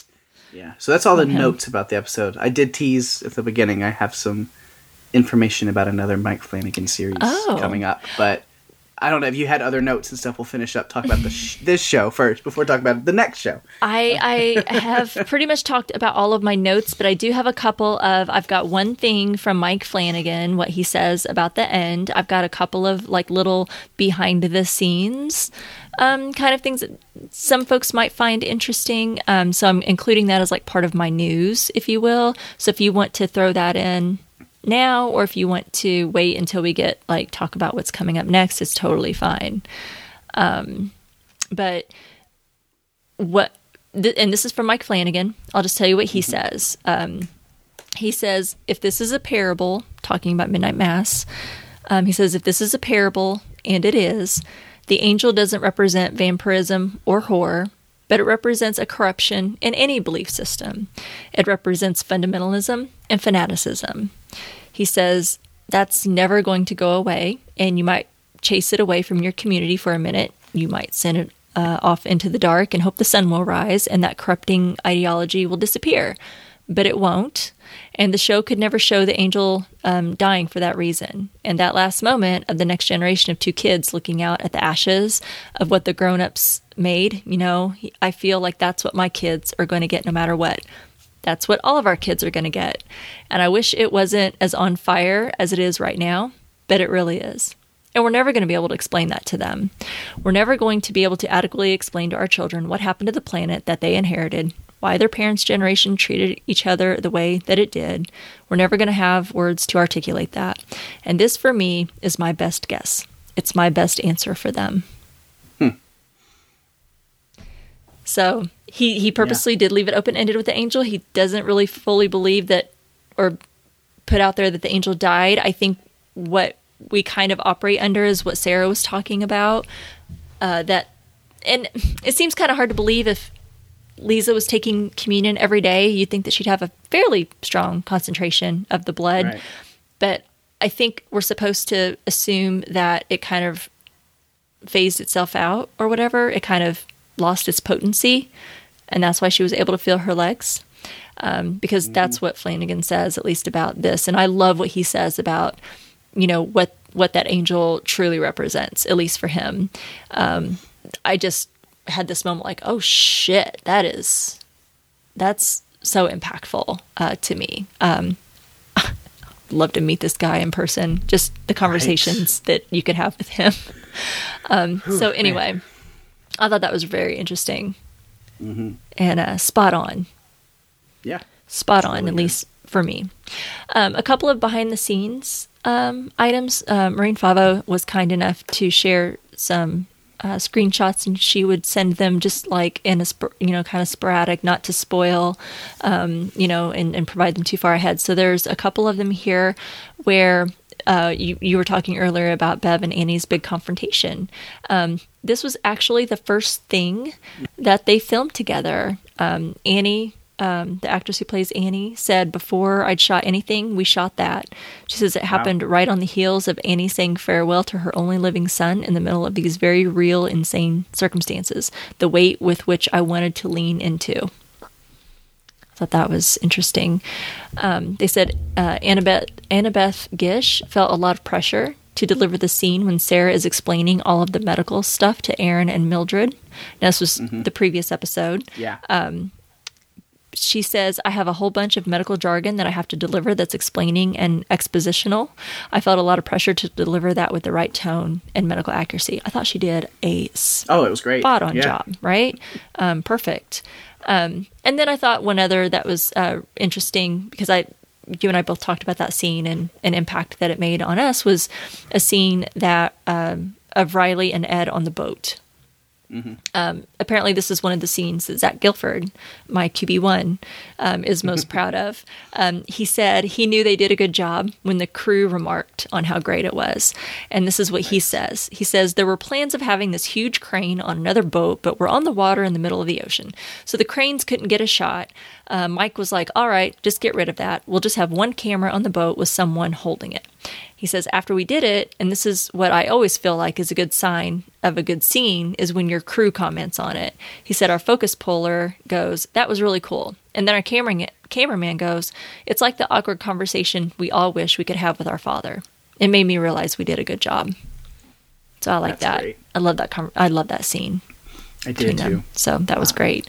So that was all. If you want to call that kind of news or a little bit of follow-up to some of the season, there's a lot of articles and things out there. If you want to go read them about the finale and interviews with Mike Flanagan. He says, I read several of them, and he says essentially the same thing, pretty much in every article, no matter what they ask him. So I'm not going to put them all here, but a lot of great things out there. I'm going to continue reading up on it too, because there's a lot of great articles with Zach Gilford, and I read one with Hamish Linklater, The Hot Priest. So yeah, a lot of good ones out there. So anyway, all right. Well, we've got a lot of listener feedback. We're probably going to be here the rest of the evening with the amount of feedback that we got, which is absolutely fantastic. Cool. I think I might go into that other thing first real quick. Okay, yes, let's hear. I don't know when it comes out. Let's hear your news. Who knows when we'll get to it. You teased me, now I've got to hear it. Yeah, so I don't know if you'd seen it at all, because I didn't even know about it until just like a couple days ago. But because we talked about The Fall of the House of Usher before, which is the Edgar Allan Poe adaptation. But I did not realize, I was going to IMDb and looking at just like Mike Flanagan stuff, just to kind of make sure I've seen all of his movies or what shows and stuff, upcoming things. And there are 2 series that he's working on at the same time, and both are slated for 2022 releases. So The Fall of the House of Usher is one, and then the other one is called The Midnight Club. I did hear about that. So I don't know if it can be considered spoilery, because the show hasn't come out yet. But the synopsis for what the show is about, because maybe some people want to go in, completely blind on something Mike Flanagan. But so skip ahead just a little bit if you don't want to hear it. But the quick synopsis is: a group of terminally ill teenage patients reside at Rotterdam Home, and together they create the Midnight Club. They meet in secret at midnight to tell horror stories. Together, the group forms a pact that whoever dies first would make the effort to contact the rest of the Midnight Club members from beyond the grave. Ooh. And I'm the intrigued. cast so far that I've seen on it is, because, with his haunting stuff, he had a lot of the same actors in Hill House and Bly Manor and stuff. This one is Midnight Mass and Midnight Club. He's using a lot of Midnight Mass actors in the cast of this one. So we get Samantha Sloyan, who is Bev Keane, Zach Gilford, Riley Flynn, Igby Rigney, who's Warren Flynn, Matt Bedell, which was Sturge, Anara Simone, Lisa, Crystal Balent, which was Dolly Scarborough, Lisa's mother, and then Robert Longstreet, Joe Colley. So fabulous! Yeah. I love him. Oh my gosh, I did hear about that. I didn't get a chance to read up on it, so I appreciate hearing what it was about. But I remember it was just, I'm like, why haven't I heard of this yet? Like the Fall of the House of Usher. I feel like, that got some news, and I think I posted about it on the page, like in excitement, thinking, hell yeah, more Mike Flanagan. We're definitely going to cover that. I'm intrigued, big Poe fan. Just saw a tiny little blurb about that and I think it was in one of the interviews, because talking about it might have been Zach Gilford, a little note that said, and he's also in another one of Mike Flanagan's works called Midnight Club. And I was like, wait a minute, what? Yeah. What is this? Now, because I was so into the prep and everything else that I was doing with the podcast, I did not go look it up. So I'm so glad that you did. Yes. Because so we have double dose of Flanagan series and goodness coming up in the near future. Still so much we get to cover on here, because I'm already like, hope they stagger. We're covering Flanagan stuff. Yeah. Hopefully they stagger the releases, so we don't have to think about and making a choice of what to cover, because I want to cover all of it. So I hope y'all are loving the Flanagan, because it's not going away anytime soon. Yeah, we very much so love it here. So. Yeah, sorry, Stephen King, Mike Flanagan, we worship at the altar of. Yes, that's fabulous. Thank you for that. I'm intrigued. Good cast. Okay, well, let's dig into this feedback. We got a lot of it, and I'm really interested to hear what our listeners had to say about the finale.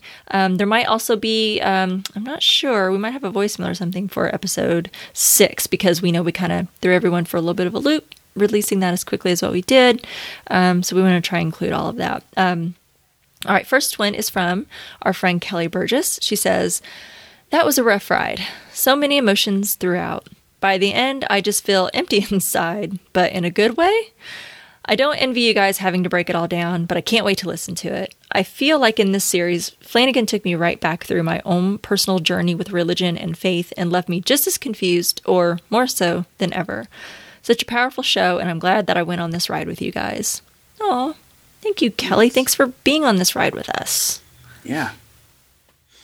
All right, this one comes from Dawn Elizabeth. Says, wow, that was a lot. I have to say that it ended the way that I thought it would, except for that damn Bev. She deserved a much more horrible death. I really enjoyed Anne telling her off by asking why she thought that God favored her more than anyone else. You could see on Bev's face that she was taken aback by Anne's words. I never really had any feelings for Anne. She seemed like a background character to me, but that final scene with her before her first death was awesome. I had hoped that by slitting her own throat, she wasn't going to come back.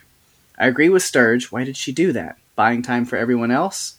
I'd wondered if Millie would hang on to her humanity and kill Paul/John, but there at the end he did redeem himself somewhat. I wonder what kind of a man the Monsignor was as an older priest. We never got to see him giving sermons, but I like to believe that what we saw of him as a young Father Paul was how he was as an older man. I hope that makes sense. And Erin, OMG, when she appeared talking with Riley while she was dying, I just bawled. I love what she said about death. I need to watch it again and write down everything she said. And Ollie coming and helping his dad at the end. And Ed and Anne holding on to their humanity even while they were hungry. And Sarah spitting out the blood so she wouldn't be reborn. I kept hoping that if the angel died, everyone who partook of the blood would as well. So when Lisa lost the feeling in her legs, I think it must have burnt up. Mike Flanagan has hit another one out of the park. Thanks, Rima and Paik. You've done a great job with this one. Every time I finish listening to your podcast, I wish it was twice as long. I look forward to continuing on to Lock and Key, you, and Mike Flanagan's next one as well. Edit, I wanted to add that it was an interesting turn that Father Paul did what he did because of his love for Millie. It didn't work out all that well for anyone, but it does make it seem that he did it out of love. Oh, thanks, Don. That was some really kind words and great insight, as always. Mm-hmm. Twice as long. Man, we go nearly 2 hours. Right. Whew, that's... I don't know. One day, maybe we'll get there. I don't know. Right. Thanks. One of these Mike Flanagan shows, we're just going to be like, yep, 4-hour episodes every week. Yep. That sounds like an editing nightmare to me. I'd never get the episode out. Thank you, Dawn. Next one we have is from Maureen Favo. She says, comments that this section here was posted prior to the episode 1 podcast. She says, what an amazing ride. Visually amazing. Incredible performances. Nice balanced touch. We'll add more when finished processing. So after her processing, she says, after further consideration, she liked people keeping part of their core, thought Lisa's parents spending all their time focused on Lisa, a great illustration of their lives. Think that ending was perfect, and I'm going to believe the angel crashed and burned if Lisa lost feelings in her legs. Last thought, so hard to imagine the island burning at conclusion is the same island we were introduced with a teenager riding their bike to Neil Diamond on the way to buy weed from a guy named Bull. Man, that got me. I like that. Yeah. I mean, such a contrast, right? Yeah.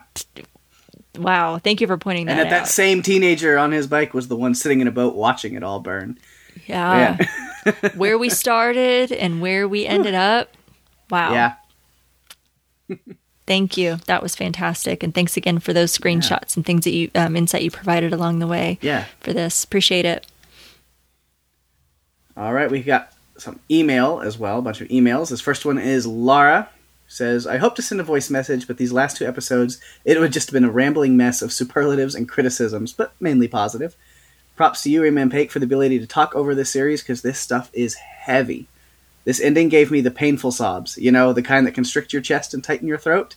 That's only happened to me twice before, from a TV show or film. My Girl and Grave of the Fireflies, if you were wondering.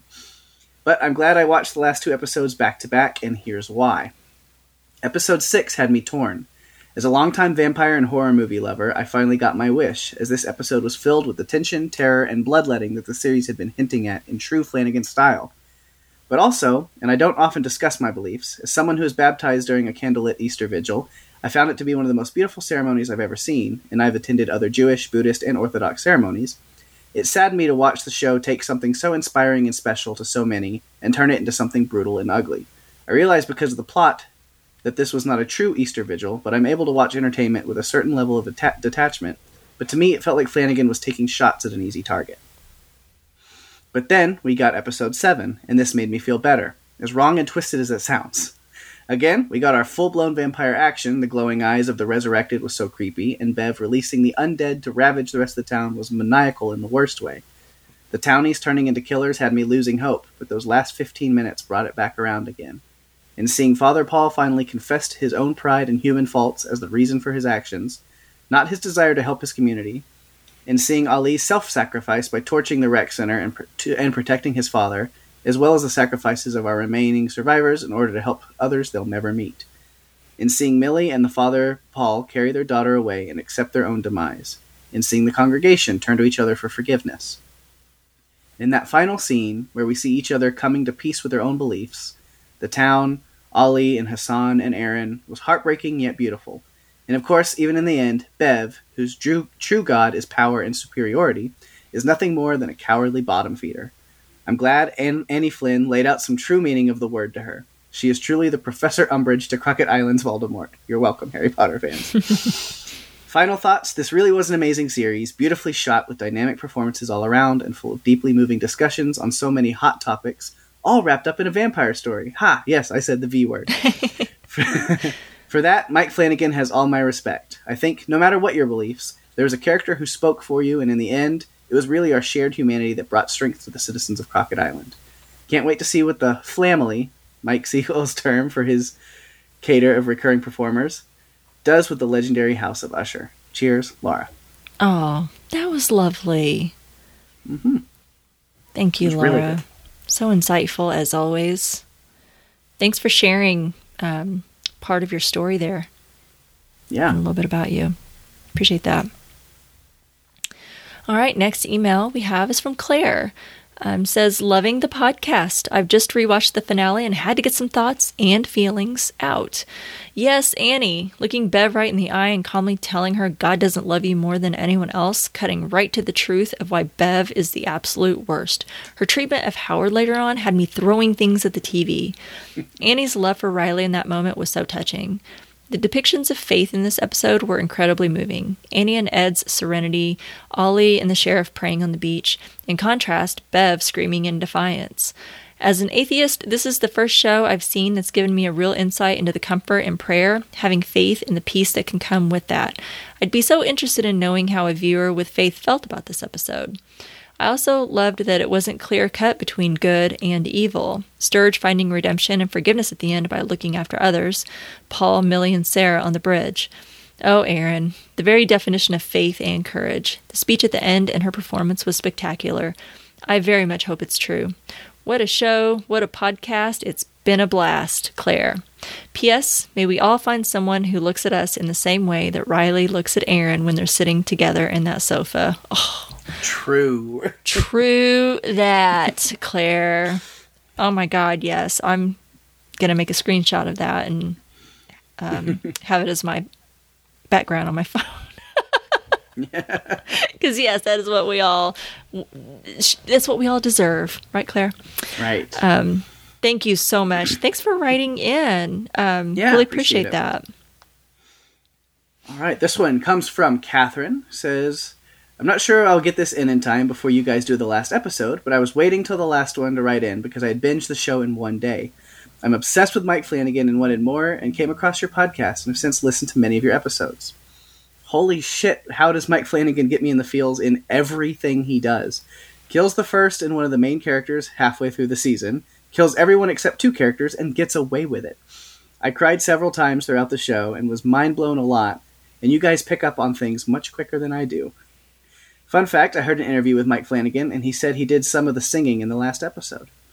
Also, I've heard they don't use the word vampire in the show because they think it will then become the villain, and they wanted that to stay focused on Bev.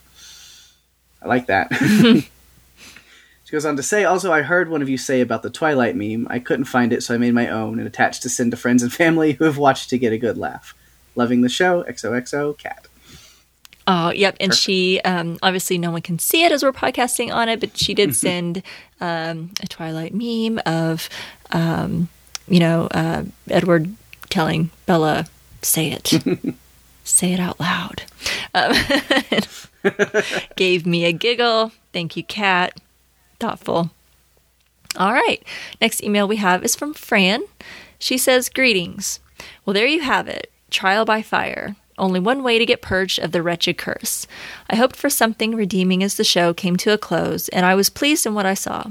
They had to realize the evil upon them. They had to find forgiveness in themselves and with one another. Except for Bev, I think all of them realized the sacrifice it would take, even ultimately to keep it from spreading.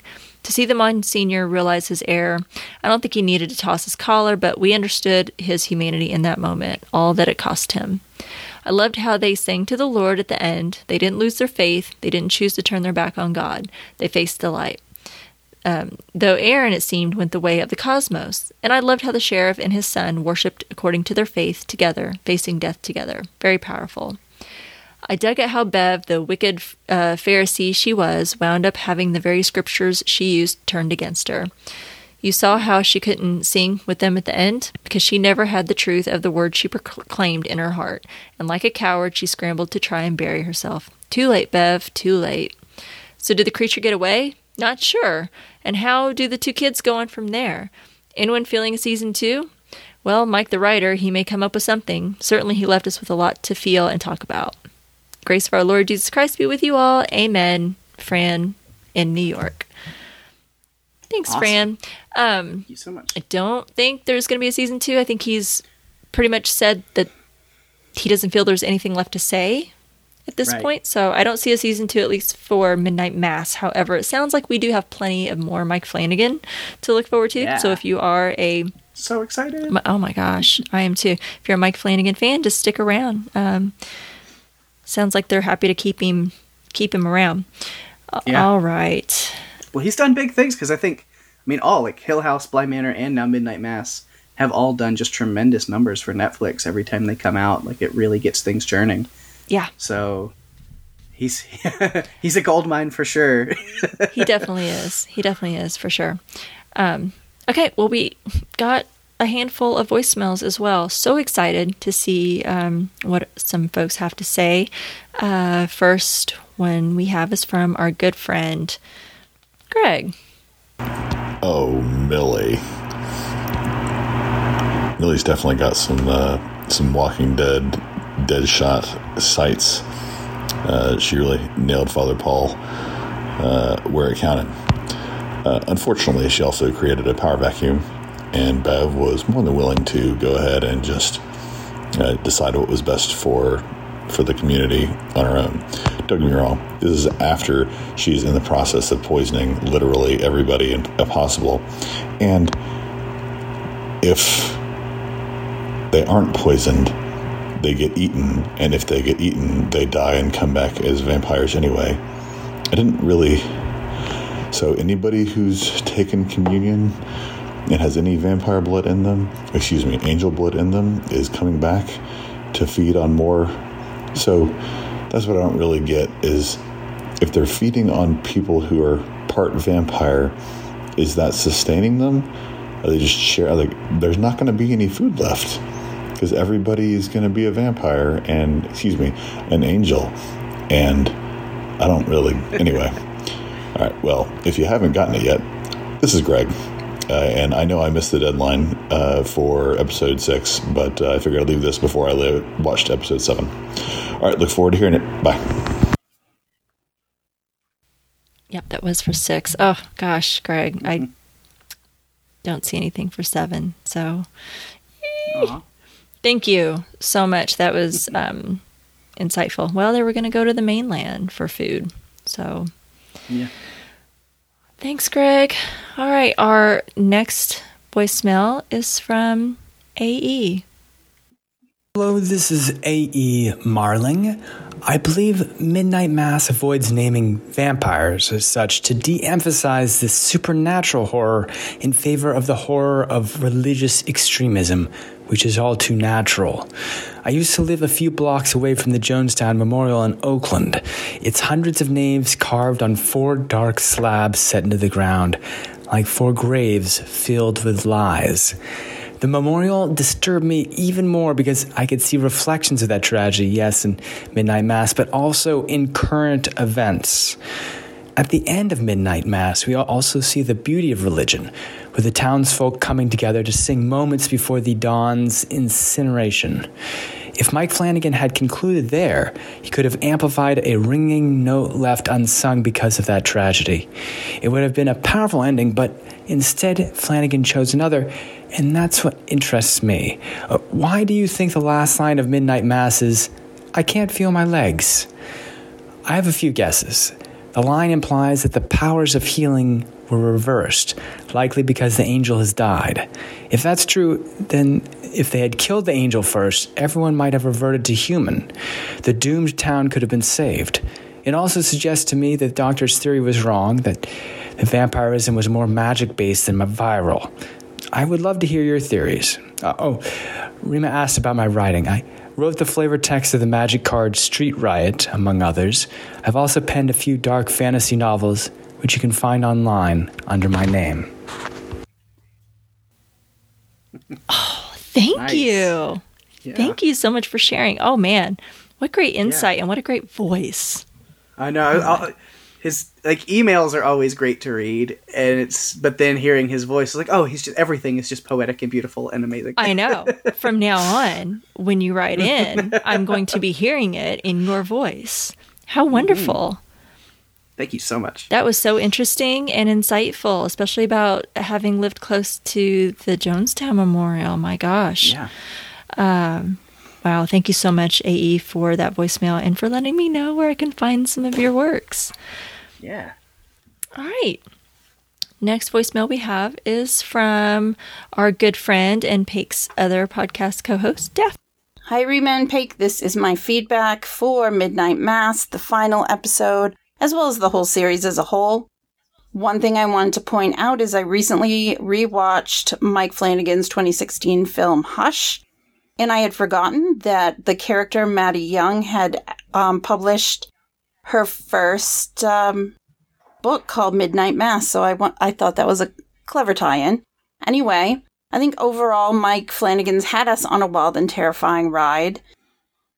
The Monsignor had the best of intentions, but of course it went wrong, and he did have some stipulations, which Sarah ignored, basically. She was really great at tying everything to the Bible. She didn't want to listen to him as far as not letting everyone out of the church until they understood what was going on within themselves, because we saw what happened in the church when they got thirsty for communion and started feeding on everyone else. I really appreciated that Ed and Annie kept enough of their humanity to not feed on the others, to be able to lead everyone to the end. I feel like that was really true to who they were as people, especially as the story evolved. One of the sad things that I saw, it was pretty devastating to see Hassan as Ali was drinking the poison. He was so desperate. I think Rahul Cooley, he's done a great job with his accent in this series. It was interesting to see there were a few that did not drink the poison who were taken out in the end by the feeding frenzy. So much of this reminded me of 30 Days of Night, cutting off the town from communication, sending the ferries away, damaging the boats, then the door-to-door feeding frenzy, and the town burning. If you look at it, the town is basically disappearing, with only Warren and Lisa being the only ones left as a reminder that Crockett Island even had a community. It's very reminiscent of the abandoned Roanoke colony. If you've ever read anything up on that, that's a really interesting story. Lots of questions. They did a wonderful job preserving some of the vampire lore, especially with the typical aversion to sunlight. I appreciate also how they used the reflective eyes to show who was a vampire in the dark. Overall, I think it was a fantastic series, and kudos to Rima for figuring out the vampirism from nearly the start. Can't wait to hear your thoughts on this. Excited for your Lock and Key coverage. That's it. Thanks. Thanks. Vampire is kind of my jam, so maybe that's why I just had an inkling for it. Thanks so much for mentioning Roanoke, because I had that. I knew I wasn't going to be able to talk about everything, and I would forget something, and because I always forget to write something down. I thought about that too. I was like, is anybody going to just sit here and think about what the hell happened to Crockett Island? like happen to all the people? I mean, I know Warren and Lisa survived, but are they actually going to go spread the word and tell people what happened, or are they just going to quietly go off and live their lives and just not talk about what happened? And then people are going to be like, what the hell happened to these people? Is it like a Roanoke? I mean, there's no bodies, right? They've all burned to ash. The place is all in flames or what's left of them. And I had those same thoughts like, oh, it's like Roanoke all over again. Just people just gone. A whole community disappeared. Just gone. Because you think with Warren and Lisa, like you could tell people what happened, but then it's kind of like with Aaron telling Sarah last episode or whatever. It's just like, you're going to think I'm crazy. I kind of think I'm crazy. Did this really happen? Yep. Okay. Thank you, Daphne, so much. Always great to hear from you.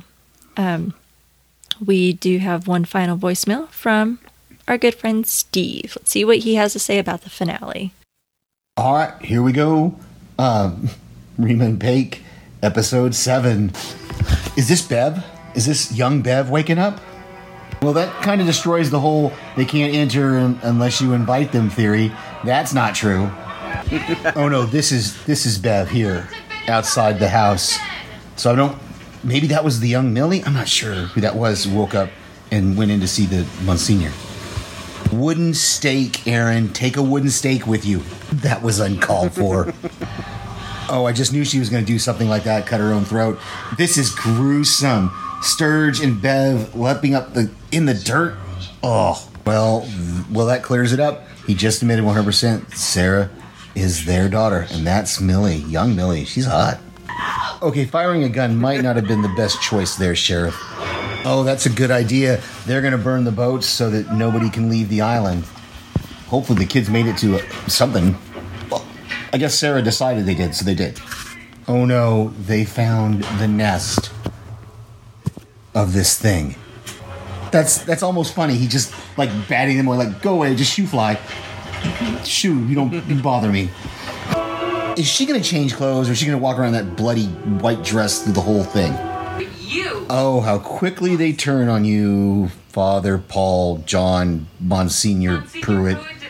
It's a little late, but at least you're coming around. Wow, I'm getting choked up here. This scene.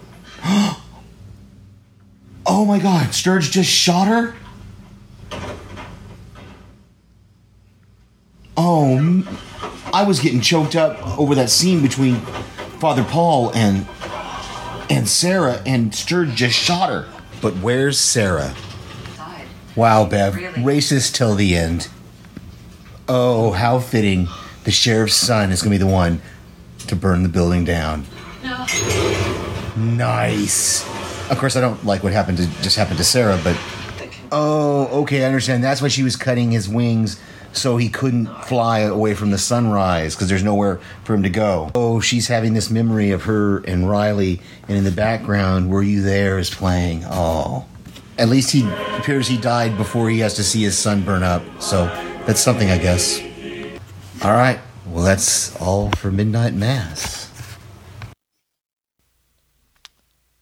It's another just incredible installment of live Steven. I always love it so much. So great. Thanks. Gosh, hearing his reaction to and knowing he was getting all choked up in that moment with John and Sarah and and then just the sheer surprise of the gunshot, like catching that moment on audio recording. That was cool. That was because I thought, yep, that's pretty much my reaction too. I was getting choked up during that scene thinking, oh man, what a precious moment here. And then all of a sudden, how brutal, boom, gunshot out of nowhere. And she shot. Yeah, I'm with you, Steve. I sympathize with you in that moment. That was rough.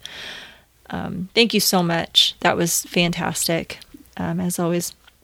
We actually just got, literally as I'm going through and playing these voicemails, we literally just got a last minute submission for email feedback for episode 7. So I'll read it really quickly. It's from our good friend Jerry. So I know we're going a little bit out of order, but I always say if you give it to me, I'm going to read it. And even as it comes in, as we're literally podcasting in the moment. So this is from our good friend Jerry. He says, "Hi, Rima and Paik. Well, here we are, the final episode. Too many things made me sad here. So much death. Bev fucked everyone over. By burning the entire place down, she eliminated any possibility of shielding themselves from the sunlight. She deserved to be screaming in fear of the sunlight while frantically digging for shelter. Nice going, Bev. See you next Tuesday. Erin was smart in her sacrifice to cut up the wings of the angel while being fed upon, to make sure it was damaged enough not to be able to fly to shelter. The silencing of the townspeople being cut off when singing Nearer My God to Thee when the sunlight hit, that was just so disheartening. They had no chance thanks to Bev. Again, thanks, Bev. All in all, a great series. Thanks, Mike Flanagan. Well done. Thanks, Paik and Rima, for the great coverage of a great show. See you on the next one, Jerry. Jerry, you literally made it just in time there, my friend. I apologize if you didn't get it in time. I would still be very interested to hear what you have to say about it. And thank you so much, everyone. We've had some incredible and overwhelming feedback from everyone on the series, and it's greatly appreciated. Thank you. So next on Strange Indeed, if you guys haven't already noticed, we have already started our coverage of season 2 of Lock and Key before we've been able to wrap up Midnight Mass here. Gosh, with crazy schedules, so many podcasts and so many shows to cover, spread a little thin here. So next, what you'll have coming up is episode 2 of season 2 of Lock and Key, called The Head and the Heart. But also coming soon, the Dexter revival, Dexter New Blood. So be looking for that. That's coming soon. That comes out November the 7th, I believe. Pretty sure it's going to be released weekly, if I had to guess. Typically, those HBO, Showtime shows are typically weekly. So y'all are stuck with the rest of us on this end. So I hope you join us for Lock and Key. Jason is joining us for that coverage as well. We're having a great time with this season so far. So hope you join us for that, and hope to also see everyone around for Dexter. Yeah. Okay. Well, we are excited that you followed us to the Crockpot. We ask that you also follow us on Twitter at StrangeTcast. You can like us on Facebook at facebook.com/StrangerTcast. And you can email us at strangerthingscastpod@gmail.com. And you can also find us on the TV Time app. You can find Strange Indeed and a bunch of other great podcasts at podcastica.com, and go out and leave a review for Strange Indeed on Apple Podcasts. And make sure you check out Paik and Daphne on their podcast called Run for Your Lives. Paik, I keep asking you for teases. We've had like 3 podcasts in 1 week. Right. I don't know if you have anything new that you want to share or not, but the same as yesterday when we recorded Lock and Key. Yeah. So again, Halloween is this weekend, so we are covering Halloween Kills as our Halloween special. So if you have seen that, checked it out, then hit us up over on Run for Your Lives for some feedback on that. Let us know what you thought of that. I don't think we can say it enough that it's almost Halloween. Mm-hmm. That's my favorite holiday. So excited for that. Well, that's excellent. I can't wait. I still need to watch the movie. I haven't had a chance because we've had all of this happening. So I'm looking forward to that and checking out you guys. That's awesome. All right. That is our show. Thanks for listening, everyone. Until next time, I'm Rima. I'm Paik. And Claire Ireland is strange indeed.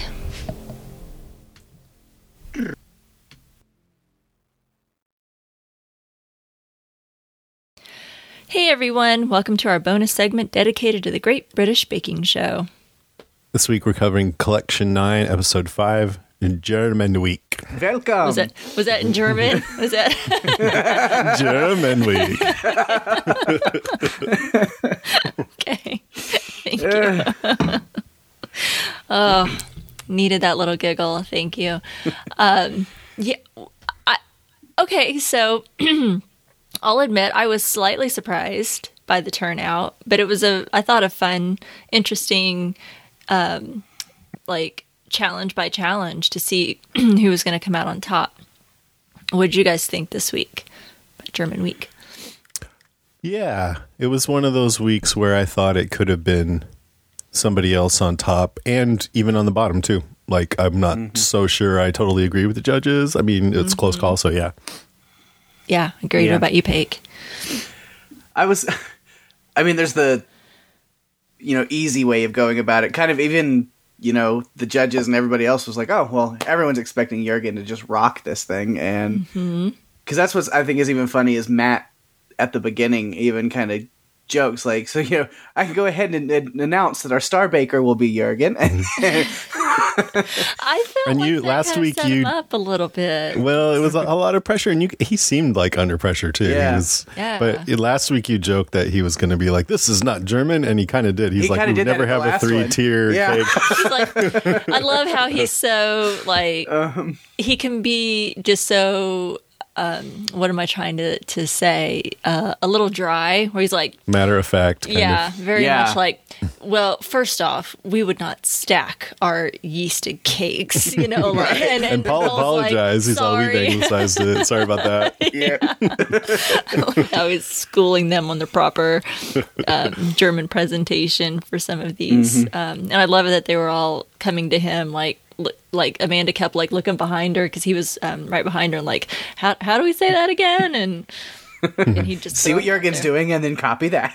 exactly. I think that Prince would be Regentorte. Yeah. Prince Regentorte. Prince Regentorte. I think Something. I'm gonna master that by feel the like I end sound of like this. Dracula. Prince Regent cake. Yeah, Prince Regent. I'll go with that. It's easier to say.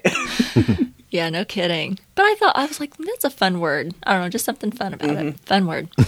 Okay, well, let's start then with our favorite bakes. So for the signature, they had to prepare 24 German biscuits.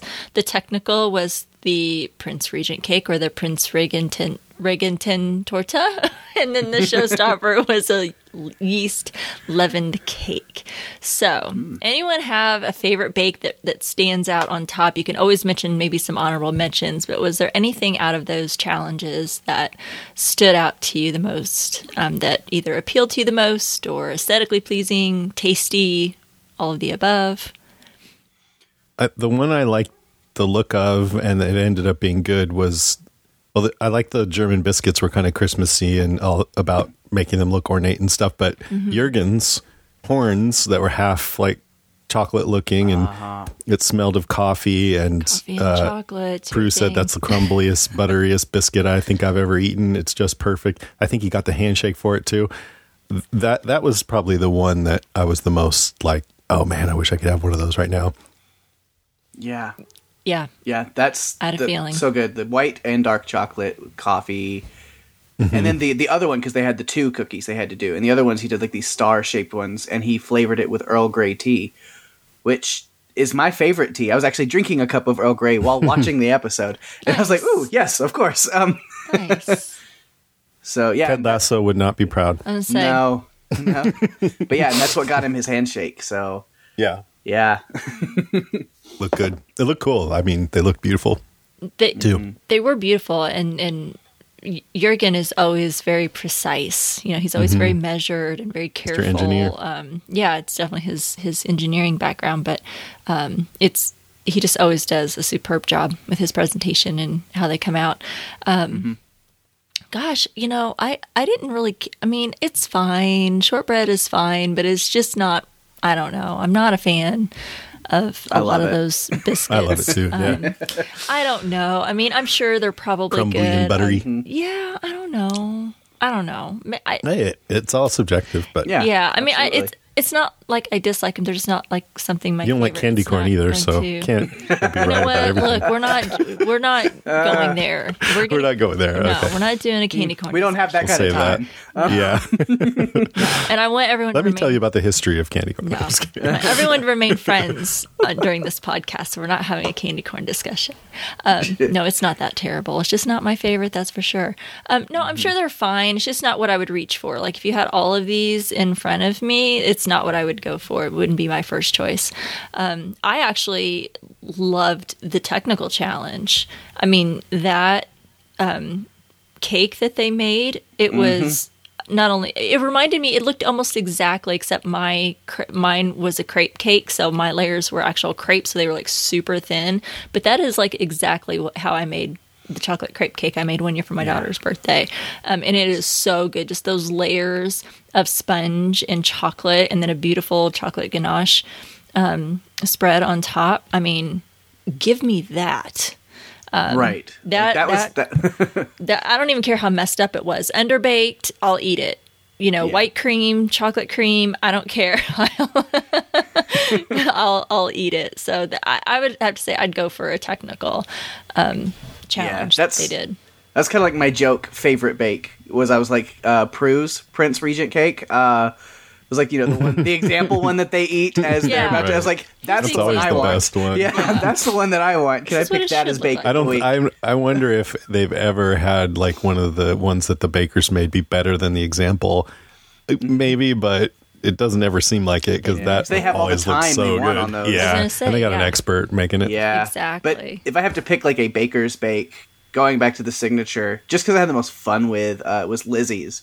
I was like, yes, embrace your wackiness, Lizzie, because she's like the cheeky boy cookie, which she turned into cheeky girls with the little lipstick and the eyelashes and stuff like that. I thought it was adorable. And like it was like a cinnamon apple flavor, and I was like, "Yeah, I'm all about that." Paul really liked them too. Yeah, I mean, he gave her a few recommendations, but he's like, "Otherwise, you'd be getting a handshake right now." So she's like, "Oh, if I did the exact opposite, if I did everything differently, right? If I did everything differently, I'd be getting a handshake." And he's like, "Yep." Exactly. But he did really love it, and that's what I liked about Lizzie. I also liked her cheeky boy or cheeky girl cookies. While I'm not a huge fan of like the shortbread. I like it okay, it's fine. But at least for presentation wise, and I think for just fun, I liked how she brought that side out of her too. And I have to say, I think Lizzie, it's fun to see in Bake Off some bakers, because I felt Lizzie had, in my opinion anyway, a little bit of a shaky start. Like I wasn't sure about her, but I think she's almost the most improved, at least that we've seen so far of the remaining bakers, in my opinion. I feel like I think Chiggs has kind of come up a little bit. We've gotten to see a little bit more of him, and he's really kind of come up a little bit. But I think Lizzie has really taken in the feedback that she's gotten. I think she's learned a little bit, and I think she's improved a lot. So I think she's got to kind of watch for her a little bit. I think she has too, but I don't think she's going to win because her stuff it's wacky, but it's not as precise as the two engineers, and it's kind of gaudy a lot of the time. I think it's cool, like it's fine, but it's not as beautiful. It's like her showstopper last week was like busy. Yeah, and it was like that green, like Paul's all that green. It looked like. Right, like a little kid's kind of thing or something. Yeah. No, I don't think that she'll win or anything, especially when you're talking, going up against, because I think, gosh, that sounds risky to talk anything about predictions, but I feel like we're looking at Giuseppe and Jurgen probably at least in the finals, and I'd be surprised if something else happened other than that. I don't think she'll make it that far, but I do think that she has definitely improved since we saw her day one. That she's really taking in some of that input. She's still kind of holding to her style and her aesthetic, but yet she's making improvements because she wants to stay. So I think she's fun. Okay. Any other favorite bakes that stood out to you? Any showstoppers that looked the most appealing to either of you? I mean, the whole idea of a yeast leaven cake sounded really interesting to me. They said it's best when it has the stretchiness of bread, but it's still cake-like because you can, if you over knead it, it could just be like bread, which is, I think, why Jurgen didn't win because it was slap. Not airy enough. Yeah, the French slap did him in. The German slap, not the French slap. But anyway, it's an interesting idea, and I'd like to try it just to see what it's like if done well. But anyway, the one of those that I thought looked the greatest and also probably the tastiest was Christelle's Bavarian brioche with like three big, almost like bagel sandwiches with those roses coming down the side. Yeah. It just looked really good. That was my favorite. It's funny because those were the two that I picked also. Jurgen's, again, and it might have been what made it a little extra like bready with also him using beer as a main thing, because beer is just wheat kind of for the most part. Your typical, and so that's just adding extra yeast already to what you're using.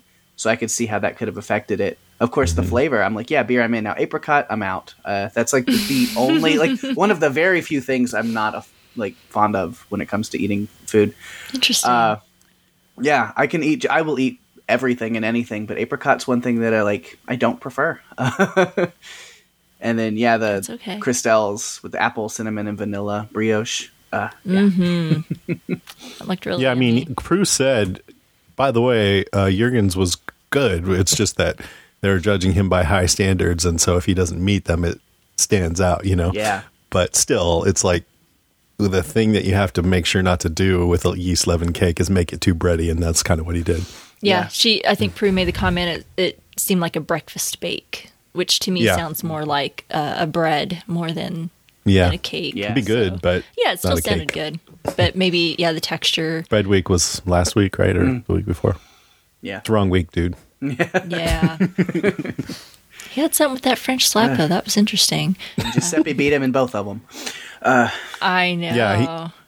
But he did. I think Jurgen did better. Well, I don't remember what Giuseppe had in the signature. I'm sure it was great, but I feel like Jurgen, he got the handshake. I think he probably won out in the signature, but then Giuseppe won out in the other two, so came out ahead. Mm-hmm. Yeah, he got first in the technical. And Jurgen got like fourth or something. Yeah. So, it's got to be tough for Jurgen, who comes out on top a lot and has gotten Star Baker at least a couple of times. It's like he's, hopefully he hasn't peaked. And then you do so well I don't think that then the judges expect that perfection out of you every single time. And he's never even tasted one of those cakes that they did for the technical. He was like, God damn it. Yeah, he's like, I like Black Forest.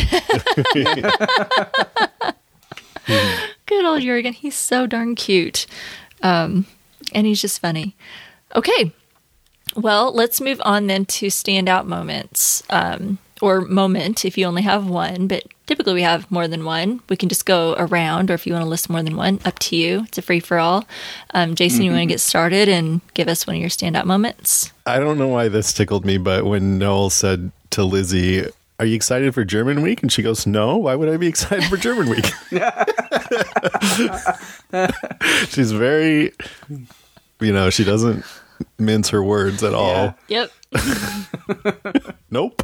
No. Why? Why would I be excited for German? Why would I, you weirdo? It's the dumbest question ever. Oh, gosh. Paik? Going with another kind of funny line, which Noel and Matt always have. I'm probably stealing this from Jason because he likes a lot of the funny lines. But when they just do their call-outs, and I love Noel going, Bakers, you have 10 minutes left. And then Matt following up with, Amanda, you have 9. Yeah.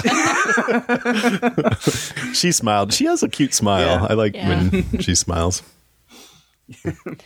Well, one that I have, it's more heartwarming, and it really, I thought was so sweet, was Jurgen, when he said, I have to do well because I like this bunch of people and want to stay. Aww, Did you guys catch that? I thought that was the sweetest thing. Yeah. Because they're like, hey, you got a lot of pressure on you, and he's like, well, I have to do well. Like this bunch of people. And I'm like, oh, that is so sweet, Jurgen. Yeah. He's so warm when he wants to be in his quiet, unassuming kind of way. Thought that was sweet. I liked it. Mm-hmm. I liked when Matt says to Lizzie, I know you're not supposed to, but do you ever cast your eyes around the tent to see what everyone else is doing? She goes, yeah, I do, because sometimes Chigs is very irrational and starts jumping around like a maniac, and then they show him doing just that. Yep. And then she goes, and Christelle starts talking to herself, and then you see her talking to herself. Like, what do I do next? And then she's all, there's no point even looking over at Jurgen, and Matt's like, he's just as cool as a cucumber. And she's like, it's just an average day for him, isn't it? She kind of reminds me a little bit of Gemma. Yeah, I think the same. Something about her vibe. Mm-hmm. Yeah. She's really funny and fun and kind of, I don't know, funny. Yep. Cool. I can see that. Yeah. That was a fun moment as she's kind of giving this narration, and that's exactly what they're doing. I feel like I'm a mixture of Christelle and Chigs in that moment. That's me. Yeah, both. I'm definitely like running around like a maniac, talking to yourself. This over here. Oh, gotta get this over here. No, and then Christelle, because I talk to myself a lot, and it's out loud. I will say to myself, like, okay, what am I doing? What's this over here? And it doesn't even have to be baking. I do. I talk to myself. I answer myself. Paik, what about All you? the time. let's see. Again, talking about Amanda, I think just a really cool thing. High praise. She didn't get a handshake, but with that rum plum and raisin cake, she did have Paul Hollywood tell her it's one of the best tasting things he's had in a long time. Mm-hmm. Which it's just short of a handshake, but it still has to just warm her to the core, I'm sure. I agree. Yeah, Lizzie was close to that handshake. I think that really kind of pricked her up a little bit.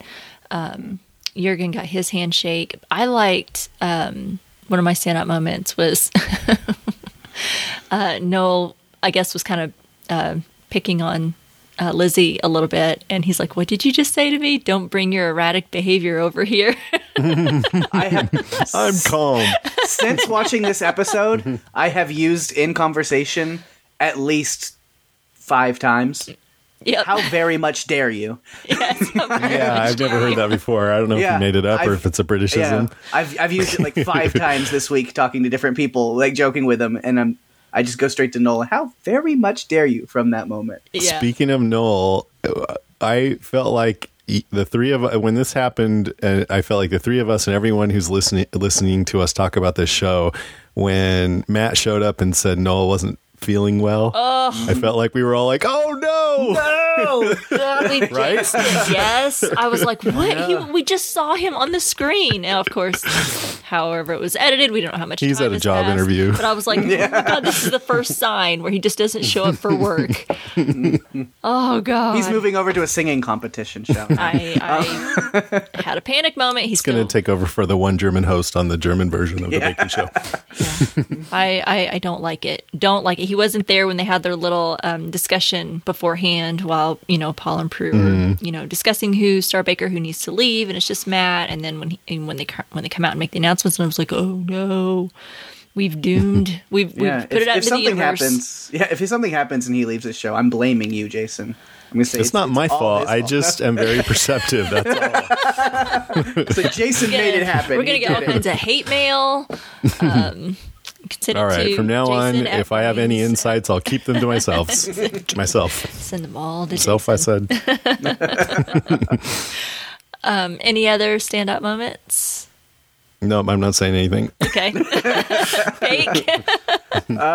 I absolutely love the saying and agree that Giuseppe, after they were talking about it, I'm like, yeah, no, he's 100% the love child of Frank Zappa and Albert Yeah. Einstein. Absolutely. I was like, yeah, That's so yeah, cool. no, that makes sense. Stuck out his tongue, just like Einstein. Yeah. I feel like more actually Frank Zappa, but a little Einstein too, maybe. Agreed.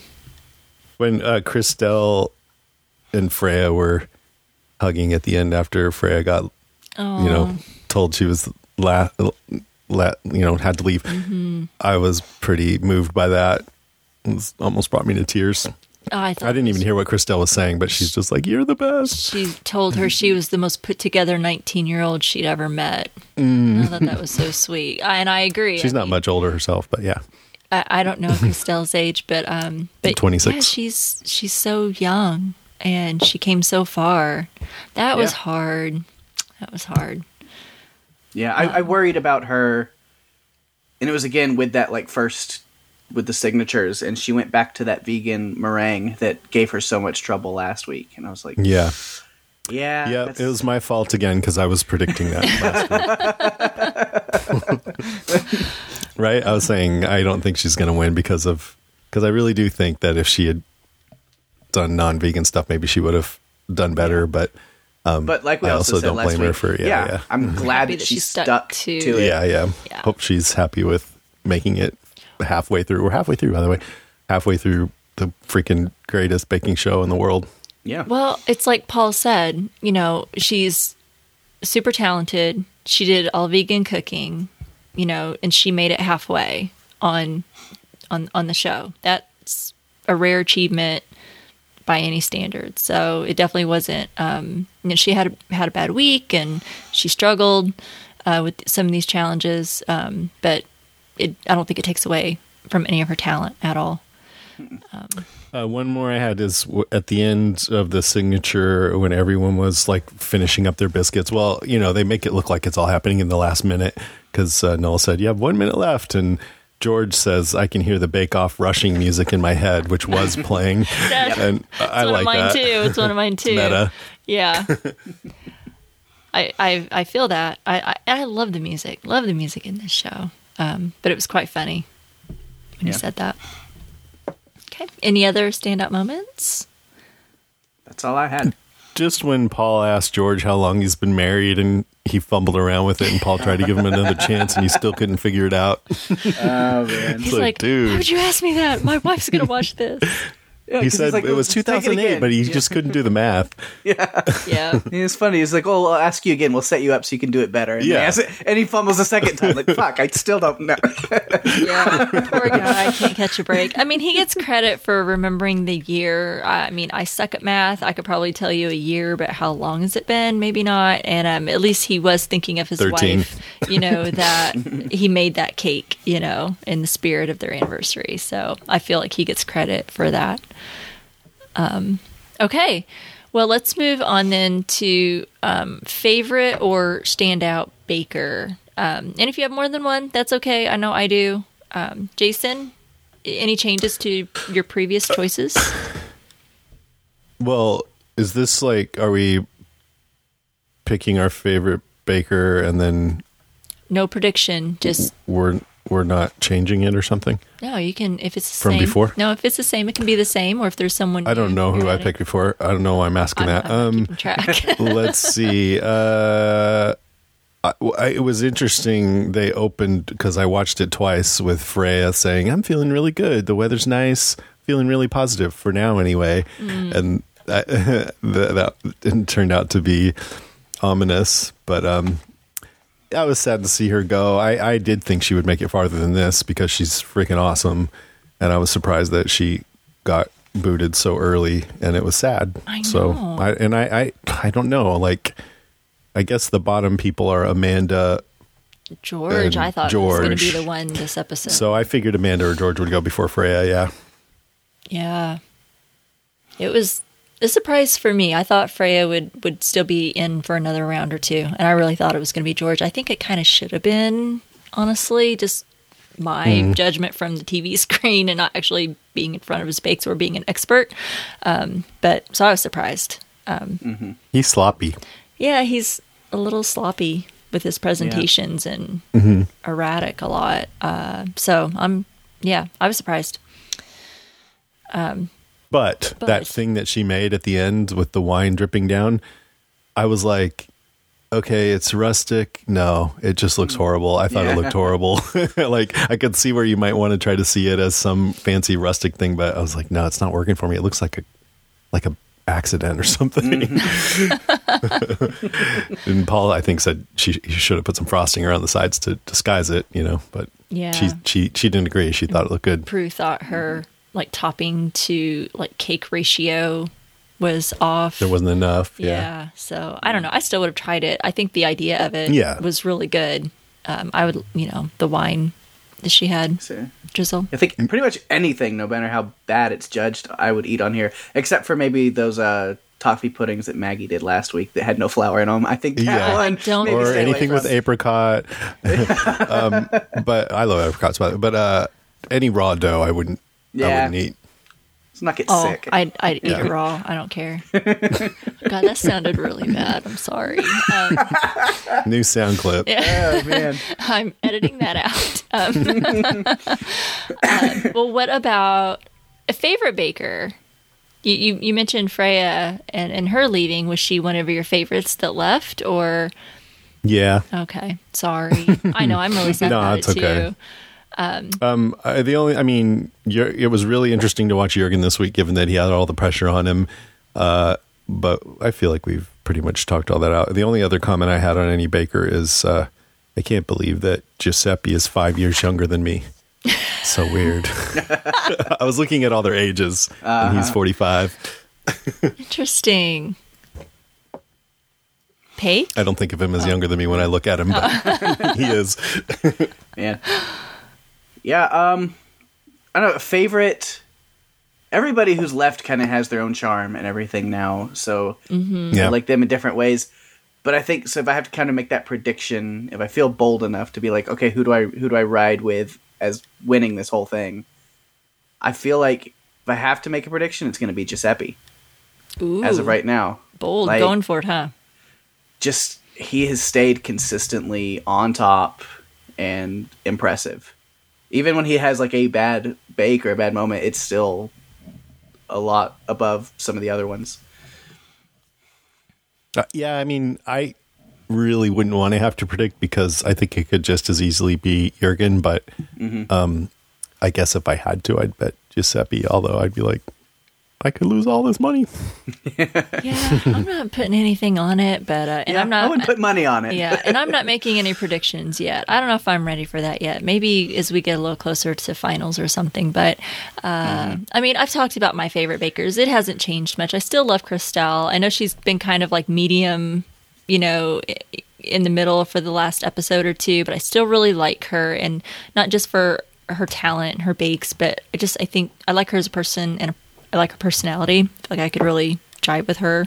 And then like Giuseppe and Jürgen are favorites. I was Freya, I think, because she's so young, I had like this motherly thing for her. So I just like, she reminds me of my daughter a little bit. So it was kind of like, oh, you know, and so I just felt like that kind of connection with her, and was really sad to see her go. I was really sad. Like, she was crying even like before it was announced, and my heart emotional. Broke for her. I'm just like, oh my God, please don't cry, because I'm gonna cry.